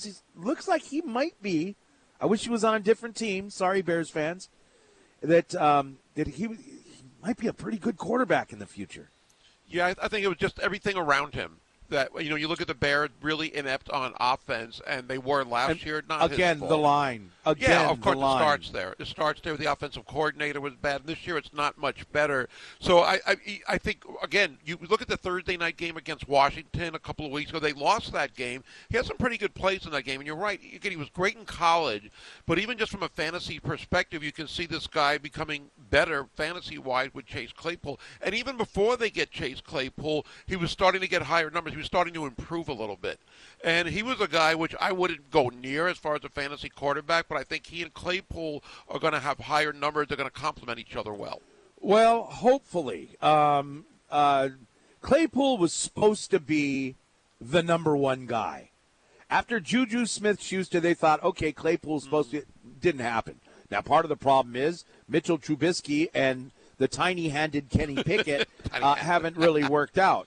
But what I like about, and there's been people that have criticized this one, by the way, but what I like about this is that you have Darnell Mooney on the other side. And Darnell Mooney, right now he's a 10 to 12 point kind of guy weekly in fantasy football. But, either this works out really well for Mooney or it works out really well for Claypool. And I tend to think that it would really work out well for Claypool, that he would benefit more. I think it's a win-win for them. And for a team that was unloading guys like Roquan Smith and Robert Quinn the week before, they get a guy for the future. I think it's a good move for them. Pittsburgh gets a second-round draft pick. But I think fantasy-wise, you're going to see better numbers from all three of them. I agree with you on that.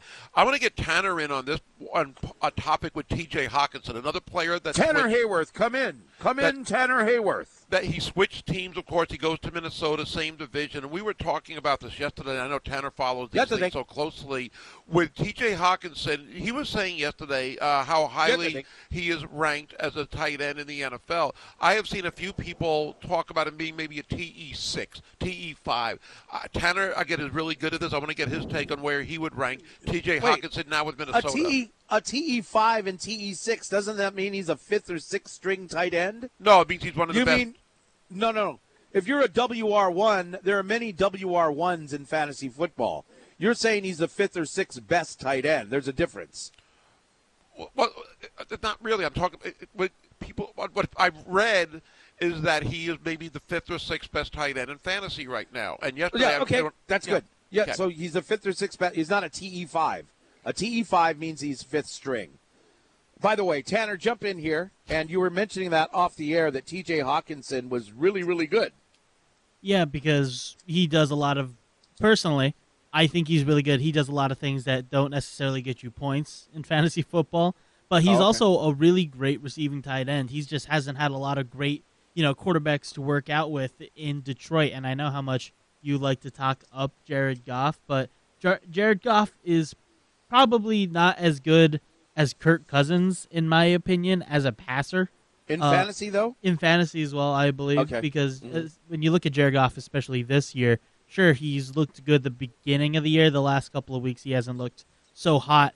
I really like T.J. Hockenson. He's a great run blocker, one of the best. And as a receiver, he gets out there. He runs great routes. He's got sure hands. And now that he's finally somewhere where he's not necessarily the number one target, because there are guys out there like Justin Jefferson, like Adam Thielen, and he provides very well that he can stay out on there, even out on the field when there are running plays called. So you don't necessarily, he's not telegraphing whether or not you're having a passing play or a running play. He is one of the best tight ends in the NFL. I think for a while he was considered to be a top 5 guy. He just never had the receiving numbers to really back it up. And I think that's more on the fault of the Detroit Lions rather than TJ. And again, great way of looking at it with what he can bring to this team. And again, the receivers around him, he'll definitely should have higher numbers. All right, let's move on. Thank you. Jump in here, Tanner, anytime. The Bills have acquired a pass-catching running back in Nyheim Hines from the Colts. Nyheim Hines going from the Colts with a bad quarterback to now the Bills, another weapon for the Bills. Fantasy-wise, Hines on the Bills. What say you both? Everybody thinks this is a great move. They get rid of Zach Moss, and Hines was on my fantasy team either last year or the year before. It never was very productive, so I'm kind of curious why people are thinking this is a great move, but his pass-catching ability is one of the reasons, third down back that can get you some crucial yards. From a fantasy perspective, he is considered an upgrade for Buffalo and an upgrade if you're an owner of him or if he's on your roster right now. Probably going to be more productive now than he was with Indianapolis. So that's a good move. But he's not going to get 20, 25 carries a game. I don't think that's going to happen. But still, the fact that he can catch the ball and Josh Allen likes to throw it, it's going to add up to higher numbers there. Well, what's nice about Nyheim Hines, and you say that he's not going to get a lot of carries. I think that's the intention with Nyheim Hines. He's not going to be your bell cow running back. He's going to be out there for passing plays primarily. When you look at his numbers over the last 5 years that he's been in the league, if you go down the years from his rookie year to what he's playing now, 63 catches, 44 catches, 63 catches, 40 catches, and so far this year, 25 catches. If you are in a PPR league, I think it's very... If you got Nyheim Hines on your bench, I wouldn't be surprised if you have him out here as a viable starter with all the bye weeks and injuries going on in the NFL. I really like Nyheim Hines, and when he's had the chance to play a lot more in Indianapolis, whether it be due to injuries to guys like Marlon Mack or Jonathan Taylor, he's taken his chances well, unless he got hurt, because that's also another issue that you do have with him, is that he is a smaller guy.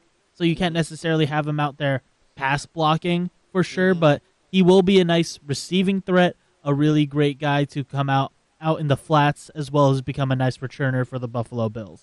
All righty, and coming up, this is the Rivals Fantasy Football Show brought to you by the Waikiki Malia by Outrigger. Coming up in a few minutes, Jeff Erickson from Rotowire.com. I feel like he invented fantasy sports. He's going to join us. If you've got a question for your fantasy team, you can call in or text it in now at 808-296-1420. Back to what we're really the topic at hand here is after the trade deadline, how does that affect fantasy football? And my question is, now the Jaguars have Calvin Ridley. That was a joke. Well, I mean, might affect them. It might affect the Christian Kirk in the future, a guy I have on my team. Yeah, it was a joke. He's suspended. I was trying to make it funny. But for fantasy, it could make a difference next year. I mean, they got him for the future. Christian Kirk just signed there as a free agent in the summer or off season, and he's been really productive. Using him as a flex, but he's been really good for the most part. Now you wonder, folks didn't hear. Using him as a flex, he's been really good, is what you said. Yeah. But Calvin Ridley, when he joins that team, he automatically will be WR1. Right. But that's next year. I was just making a joke. That's I know. Next year. But it would be something to consider for next year. If you have like a dynasty league where you can keep a guy, you wonder if Kirk would be that guy now because of Ridley on the scene next year, if he is reinstated as we think, but we're not sure of yet. Other maybe losers in the trade deadline are guys that didn't get traded. Brandon Cooks, there were rumors he was one of the top guys besides Bradley Chubb and Claypool that was going to move. Now he's stuck with the Texans. I know Davis Mills.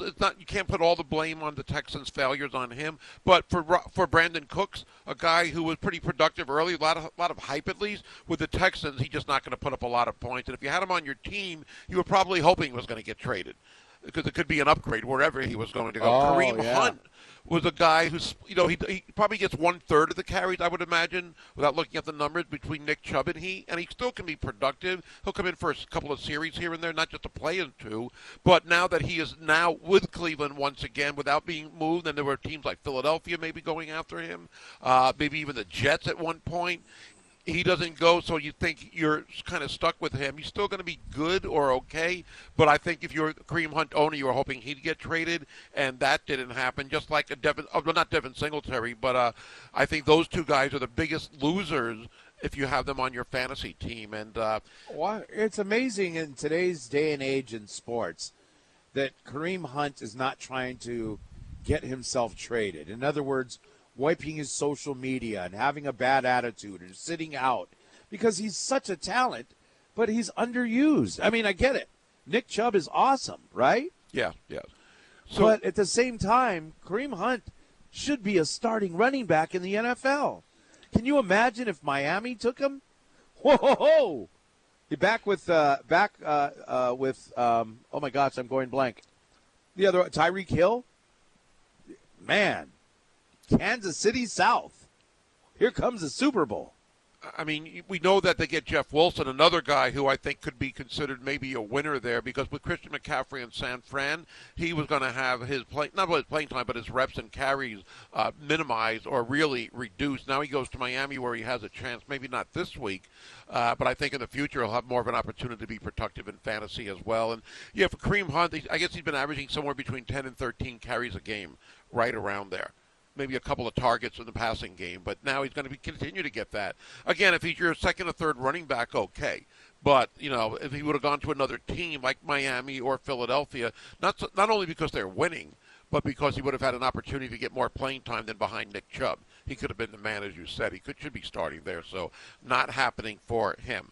I was also looking, Chris, now that we're at the midpoint of the season, as far as the overall point leaders for fantasy football. I guess it's no surprise that quarterbacks are going to be number one. The first non-quarterback in there is Nick Chubb. Nick Chubb is number 7 overall, averaging 19 points a game. But the first 6 players in fantasy are quarterbacks.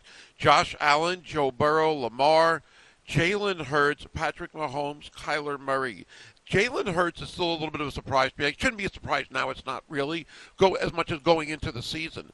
I would never have envisioned him. I know he's a good runner, but I didn't think he would have the fantasy numbers that he's having. Not only the fantasy numbers, but he could be an MVP candidate. He's averaging 25 points a game. Just about 25 points. He has been really, really fantastic. That is one of the biggest surprises, I think, in fantasy football.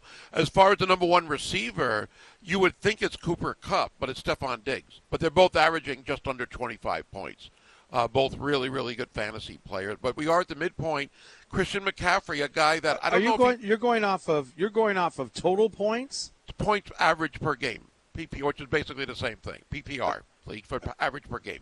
Right. Okay, so the points per game, the points per game, the first guy is Jalen Hurts, right? No, Josh Allen. I'm sorry, non-quarterback. Nick Chubb is at 19.1. Yeah. I'm referring to something here from CBS Sports. But you know who's actually really high? He's not highly ranked because he doesn't have the total points because of injury, is Tua Tagovailoa. Tua Tagovailoa, and by the way, Marcus Mariota has acquired many, many points. Tua's at about 19 points. Mariota's at about 17. But hey, Mariota's so far top 10 fantasy guy. When I look at Tua, think about the one game where that average comes down, which was the Cincinnati game. What was it, 3 weeks ago tonight? Right. I don't know what he got in fantasy that game, but it probably was less than 5 points. I don't think he had a touchdown in that game. He got knocked out early. But if you take that game away, I bet his average is probably about 21 or 2, which is pretty good. Yeah. And it's going to get better. I mean, you can just see he and Tyreek getting better and better with those numbers. I mean, 382 yards last week. I mean, he's just becoming a fantasy dominant player. Right. As well as everything else with quarterback ratings and rankings. Yeah, there's a number of guys a number of star players who have buys this week, and we can get into that if we have time a little later on. But coming up next here on the Rivals Fantasy Football Show, Jeff Erickson from Rotowire.com joins us, and we'll get to his thoughts on your teams and other things around fantasy football coming up next on ESPN Honolulu. This is Rivals Fantasy Football on ESPN Honolulu, 92.7 FM and 1420 AM.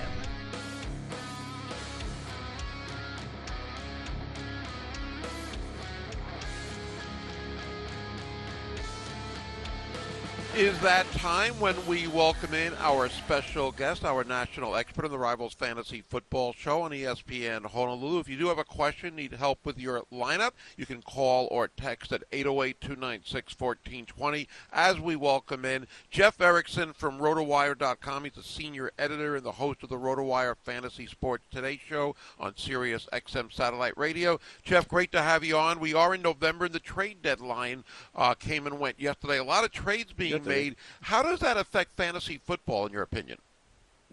Hey, Gary. It was fun watching all these trades happen. We usually don't get this much activity at the trade deadline. I think Adam Schefter said it was the most deals done on trade deadline day in his memory, and maybe ever. 10 deals. It affects us a lot. Say if you have T.J. Hawkinson. Now you have to decide, is he going to play a whole lot with such a short week to learn the Viking system? But in the long run, is it better for him? Is it better it's certainly better for the Vikings who just lost Irv Smith for 8 to 10 weeks. Now they have someone who's a superior player probably stepping right in. You look to see, like on the Lions, who steps in. Is someone else going to be able to get those snaps and even replicate, anything close to what Hawkinson did for the Lions? Right now you're looking at Brock Wright and this rookie named James Mitchell. I think Amon-Ra St. Brown gets more targets as a result of that. I think you look at Miami. You look at the running back situation right there. They traded away Chase Edmonds in the Bradley Chubb deal. They added Jeff Wilson. Now, Jeff Wilson played under with the Dolphins head coach, who was their coordinator in San Francisco. So obviously knows the system. Might not take that long to get acclimated. Clearly, they want him to be part of the picture. So this hurts Raheem Mostert in the long run. Maybe this week he gets more work against Chicago, but certainly in the long run, you got to figure at least goal line carries are going to be in play now for Wilson. Ooh. I saw where Jeff Wilson was projected to get about 5.7 points this week. And again, first week, you can understand that. But in the future, what would you think maybe a realistic projection would be for Wilson on Miami? It's probably closer to 8 to 10. I mean, he's not going to be a workhorse back. It's going to be a timeshare where Mostert is still the primary and Wilson is the goal line guy. But he'll get a series here, a series there. I think he works more than Edmonds did before the trade. I think Edmonds fell out of favor. And they made a point of saying, okay, we need something better here. Mike McDaniel obviously knows Jeff Wilson, and I think he, affirmatively traded for him, wanted to get him on this roster. So he'll play a part. He'll be a flex play, a bye week fill-in. That's the sort of level that you're looking at here. Another interesting move was Chase Claypool going to the Chicago Bears, and I was mentioning earlier about Justin Fields, how his fantasy production might increase, and it's been getting a little bit better. Also, Claypool probably with not doing much in Pittsburgh this year. Nobody really was offensively for them. What do you think about those two players now together on the Bears? So, they made this trade because Fields was showing promise. They realized they had to get him a receiver that was a real receiver. I mean, he was doing this with a collection of cast-offs, has-beens, never-wases, those type of players, plus Darnell Mooney, who's a legit receiver. But when you're running out N'Keal Harry, Dante Pettis, Equinemius St. Brown, and Velus Jones, you're seeing that they just didn't have too many good options. Claypool's a legit receiver. I know some people question maybe the attitude that he had in Pittsburgh. He wasn't a perfect fit, but Pittsburgh also wasn't a perfect fit for him. You had a quarterback last year, Ben Roethlisberger, who never wanted to throw it downfield. And the same thing I think was true with Trubisky. I think Pickett wants to throw it downfield, but he's kind of a scattershot guy. I think this is, Fields has shown real development the last few weeks. I'm really excited to see what they can do with him. I mean, I like that they're calling design runs for him. I think that makes a big difference. Plus, their defense is terrible. You're going to be involved in a lot of shootouts now. You're going to see a lot of games in the 30s, I think, weather permitting. Jeff Erickson from Rotowire joining us here on the Rivals Fantasy Football Show, brought to you by the Waikiki Amelia by Outrigger. We do have some questions from our listeners at 808-296-1420 via our text line. You can call as well. And the first one is, in a PPR league, Kyle Pitts or Tyler Higbee? I guess Higbee. I was encouraged to see them kind of unleash Pitts a little bit last week. The formula has to be where the Falcons fall behind or they're in a tight game going back and forth. They might throw the ball more. I think I go Higbee. It's this week. It's actually pretty tough too with some key guys on bye. They're both in my top 10. You're not thrilled about having to start them, but you're starting them. It's interesting with the when you look at somebody like Pitts, because when the Falcons they're getting in, they're coming from behind. A lot of times when they need those long yardage situations, 3rd and 9, 3rd and 11, something like that, you'll see Mariota actually take off instead of throwing the ball. Yeah, and some of that is because he tends to pull it down quicker than other quarterbacks. Some of that is by design. I think a perfect world for Arthur Smith is when they throw it 15 times and run it 40 and win. And you know what? For all of our belly aching, and it's justified, by the way, but for all that, they're still in first place in their division. Right. They're 4-4. And the Bucs are 3-5. The Saints are 3-5. It was going to be like a four-way tie at 3-5 for a second there. Had Carolina not won that game with that crazy Hail Mary, and then the subsequent helmet penalty, which whatever, but dumb, but still a dumb rule. Still should have made the kick. It's an NFL kicker in a dome. And Pinheiro had 2 chances to win that game. We could have had a 4-way tie in that division. Unbelievable. Hey, here's a question. Stu texts in, Jeff. He says, other teams in my league have dropped Aaron Rodgers, Jared Goff, Marcus Mariota, and Andy Dalton. Should he pick up any of them for the rest of the season? His current quarterback is Geno Smith. Should he pick up one of these, Rodgers, Goff, Mariota, or Dalton? In addition to, but not in favor of Smith. Maybe. Yes. If you want to have a second quarterback maybe to stream, I'd consider that. I probably wouldn't do Goff because they just took away Hawkinson from him. I think it's going to be tough sledding over the second half for the Lions. I think maybe Dalton. Keep in mind, he's been producing a little bit despite not having Michael Thomas and Jarvis Landry. And I think that at some point in time that Saints offense will get a little bit better. I mean, you can see the case for Rodgers, obviously. I mean, he could get better over the course of the season as the young receivers get better. It's been a tough watch so far. I think you probably are almost streaming from week to week, trying to find the better opponents to try to face and play it that way there. You mentioned the buys, and the Dallas Cowboys, one of the teams that have a buy. Dak Prescott, great week last week. He was on my team. And now, disappointingly, I have to start Jared Goff. All of the stuff you said, Gary, about Jared Goff. And I'm playing Gary this week, too. Ugh. Oh, no. We're talking with Jeff Erickson. Let's get a couple more real quick. And then we're going to give away our Austin Eckler autographed mini helmet. This text came in a while ago. Should I drop wide receiver Michael Thomas? That's kind of a weird Thomas question. Is so frustrating. Yeah. You know, here's the thing. Michael Thomas, it's tough. There's 6 teams on bye this week, and we don't know if he's going to play. I mean, I would try to wait until you see the practice reports, the Thursday practice reports in particular, because I'd watch to see like if it looks like he's going to play this week. If he's not going to play this week, I mean, you may need the roster spot.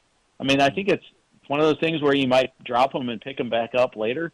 But, I mean, you can't take a zero, right? And that's what you're doing with a guy like him right now, and that's super frustrating. Yeah. Okay, Burrow or Stafford?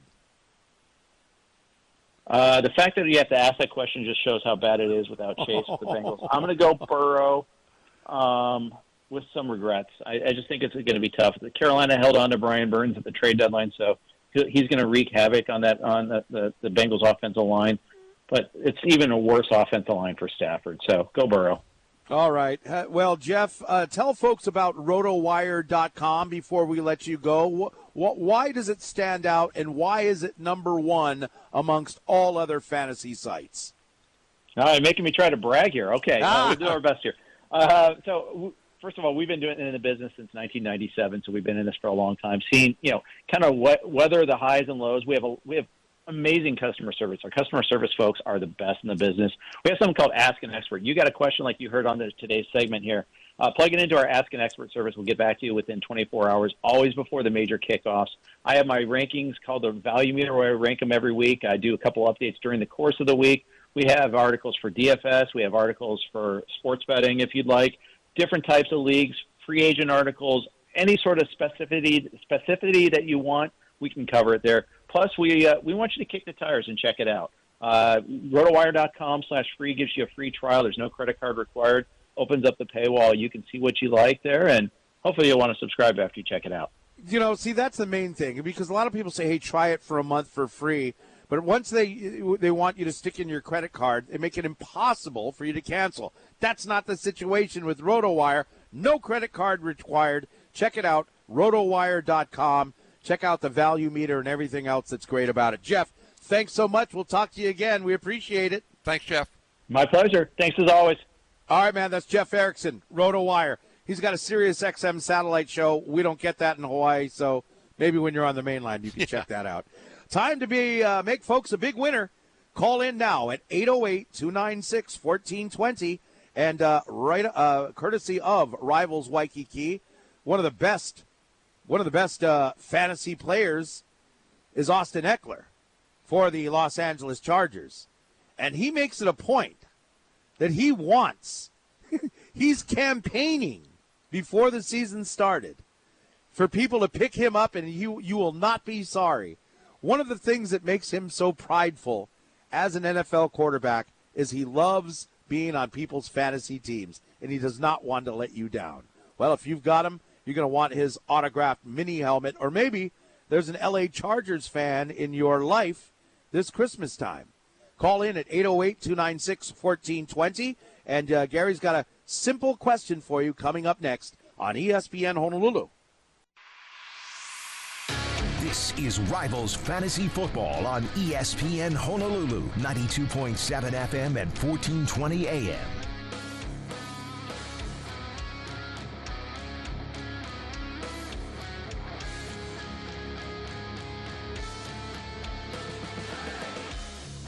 All right, let's give it away. The Rivals Fantasy Football Show. Austin Eckler autographed mini helmet. GD, go for it. I went a little bit different with the question today, and we've got a great prize, as we mentioned, but this is involving quarterbacks. And in the NFL so far this season, Josh Allen has thrown the longest pass. Can you tell me, first with Les, within 10 yards, how long was the longest completed pass in the NFL this season? I didn't understand the question. Within 10 yards, what is the longest completed pass in the NFL this season? The quarterback is Josh Allen. So in other words, if it was like 30 yards, it'd have to be within 10 yards of 30. It's a little higher than that, or a lot higher. Okay, so what's your guess? Within 10 yards, the longest completed pass in the NFL? He said 75. No, that is not correct. All right, thank you very much for calling in. It's a little confusing. I think you're confusing with it was Josh Allen and all that. How long, here's the question, 808-296-1420, for this helmet valued at over $12,000, I think. I'm not sure. That's just my opinion. How long is the longest pass in the NFL? Not longest pass in the air, longest pass completion? Yes. How long is the longest pass play within 10 yards in the NFL this year? Who's next? Hi, Glenn. Hi, good morning. Okay, did you hear the question? Go for it, Glenn. Yes, I would say 80. 80 is not within 10, no. Wow. Okay, thanks, Glenn. Is it longer or It's shorter? higher. It's higher. Okay, Tony knows. He's calling in at 808-296-1420. Longest pass play in the NFL this year, Tony? I'm going to guess 98-yarder to Gabe Davis. You are exactamundo. Way to go. Way to go. 98 yards. All right. Congratulations, and thank you for listening to the Rivals Fantasy Football Show. Tanner's going to get some information from you and get you this mini helmet. Thank you, brother. All right. There we go. That's how we do the Rivals Fantasy Football Show, brought to you by the Waikiki Malia by Outrigger. And thanks again to Jeff Erickson. You've been listening to Rivals Fantasy Football on ESPN Honolulu.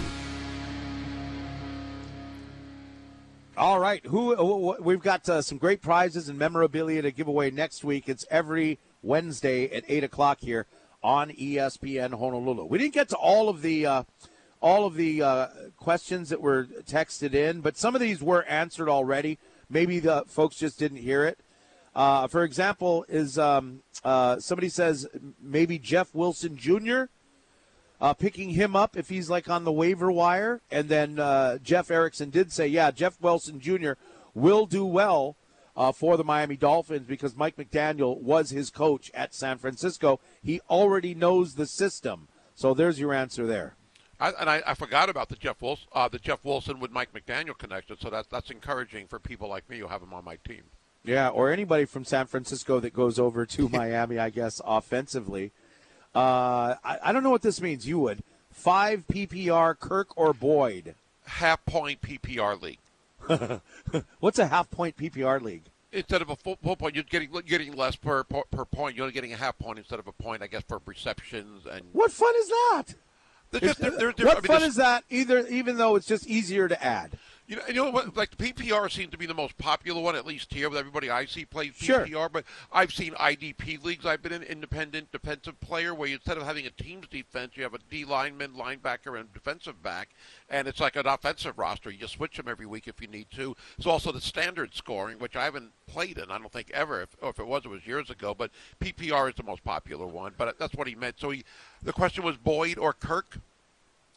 Yeah. Christian Boyd. Boyd for Cincinnati. And then with Jamar Chase out, he did pretty good on Monday night.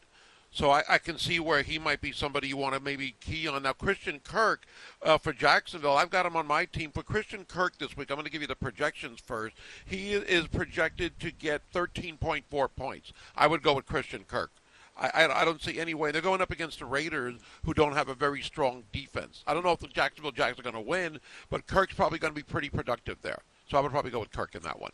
All right. So anyway, hey, folks, if you didn't get your question answered, you got that free trial at Rotowire.com. What do you say, 30 days free? Yeah. No need to enter a credit card. They're just going to take down the paywall and check it out. And Rotowire.com, the place to go. All right, coming up, a lot going on in the NBA, NFL, of course, which we just went over. We've got the World Series. And what does it mean to be tipping your pitches? And was somebody cheating in yesterday's World Series? That and more sports shorts coming up on ESPN Honolulu, 92.7 FM and 1420 AM.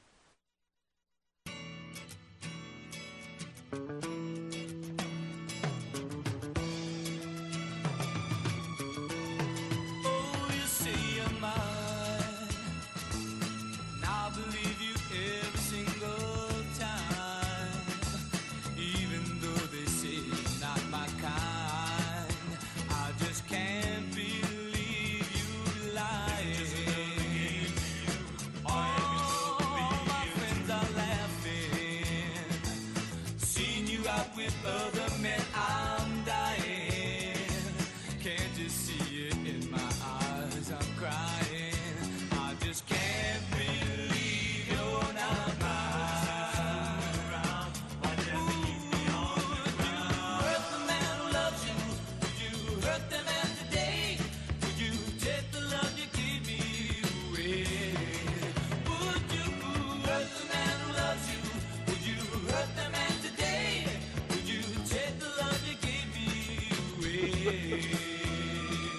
I love Gary Dickman.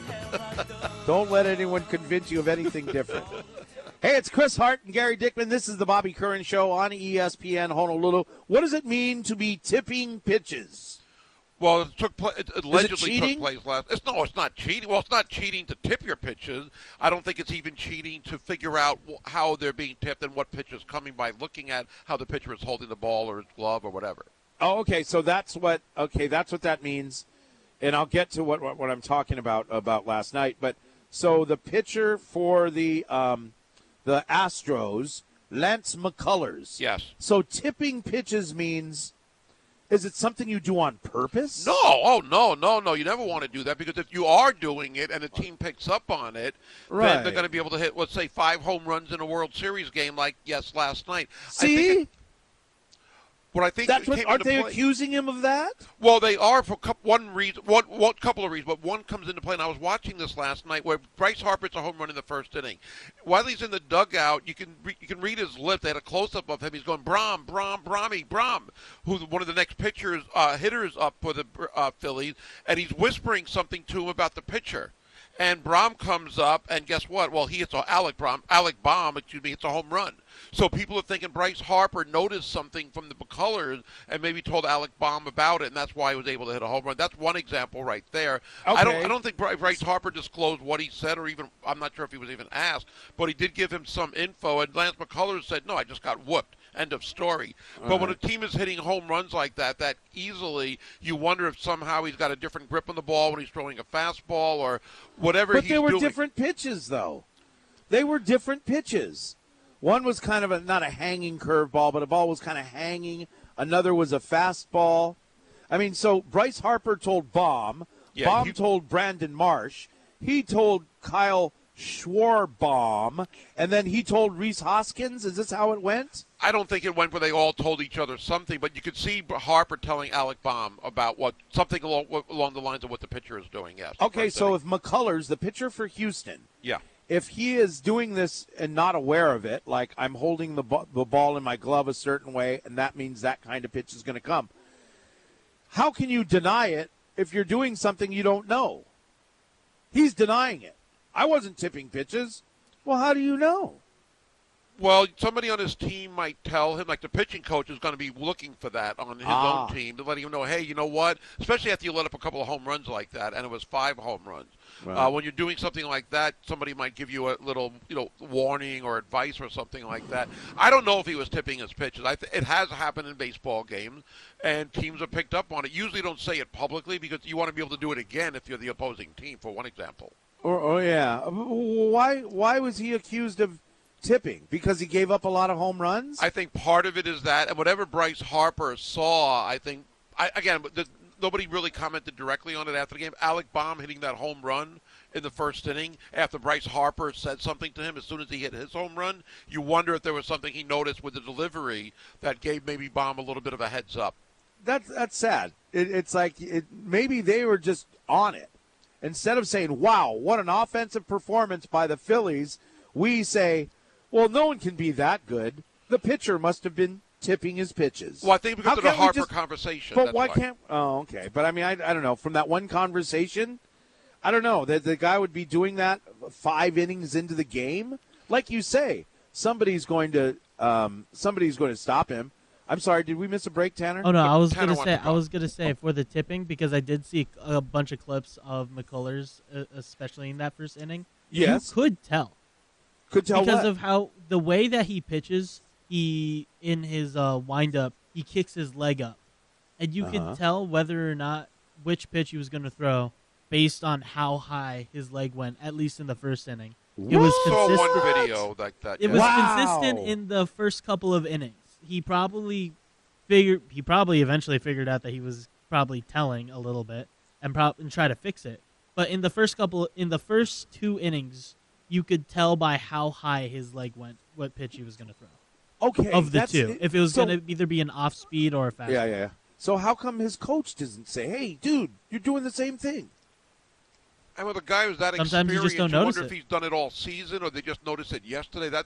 You hear about tipping every now and then, but you would think it's something you can easily fix. Because if somebody makes you aware of it as a pitcher, and somebody should be making you aware of it, if the other team's figuring it out, your own team should figure it out. I remember there was a game in the regular season where an Angels pitcher, I can't remember who it was, had a really obvious tell on a bunch of his pitches. And Mike Trout in center field, you could see him realizing that he was tipping his pitches. And you could see, like, not the sadness or regret, not really disgust either. I don't know what the emotion is. It's on par with disgust, but not as aggressive as that. Where And he's we're all- just like, we're all- this guy's tipping his pitches. So right now we're all picturing to ourselves as we're driving around town going, what does it mean to be disgusted but almost? What was Mike Trout looking like? Here's one. Well, now the Astros feel what it's like when batters know what's coming. Payback. Thank you for the text at 808-296-1420. Other sports shorts out there. The ex-Kansas City Chief assistant coach Britt Reed got 3 years in prison. Of course, he's the son of Kansas City head coach Andy Reid. Thank you. Looking right at it. So basically, it was after a game. Was it after a Super Bowl? After a game. After a game. Yeah, he was intoxicated, driving 84 miles an hour. Somebody stopped on the side of the road to fix a flat, or they had car trouble. He ran into the car. A little girl got injured, Ariel Young, brain injury. She's still affected by it today. She can walk, but she drags her leg a little bit. Basically, this is going to affect her the rest of her life, and she's such a young girl. All right. But the family were a little outraged because he asked for probation only, and they're saying, "What? Right. You're asking for probation? That's what the lawyers were for." He could have got a maximum of 7 years. He got 3 years. And so the family is really upset, but at the same time, Britt Reed, for what you did and your trouble with drugs in the past, you got off easy. You got off easy, dude. Too. All right, that'll do it for us. We will see you tomorrow at 6 o'clock here. More World Series this afternoon at 2 o'clock, yes? Game 4 tonight back in Philadelphia. On ESPN Honolulu.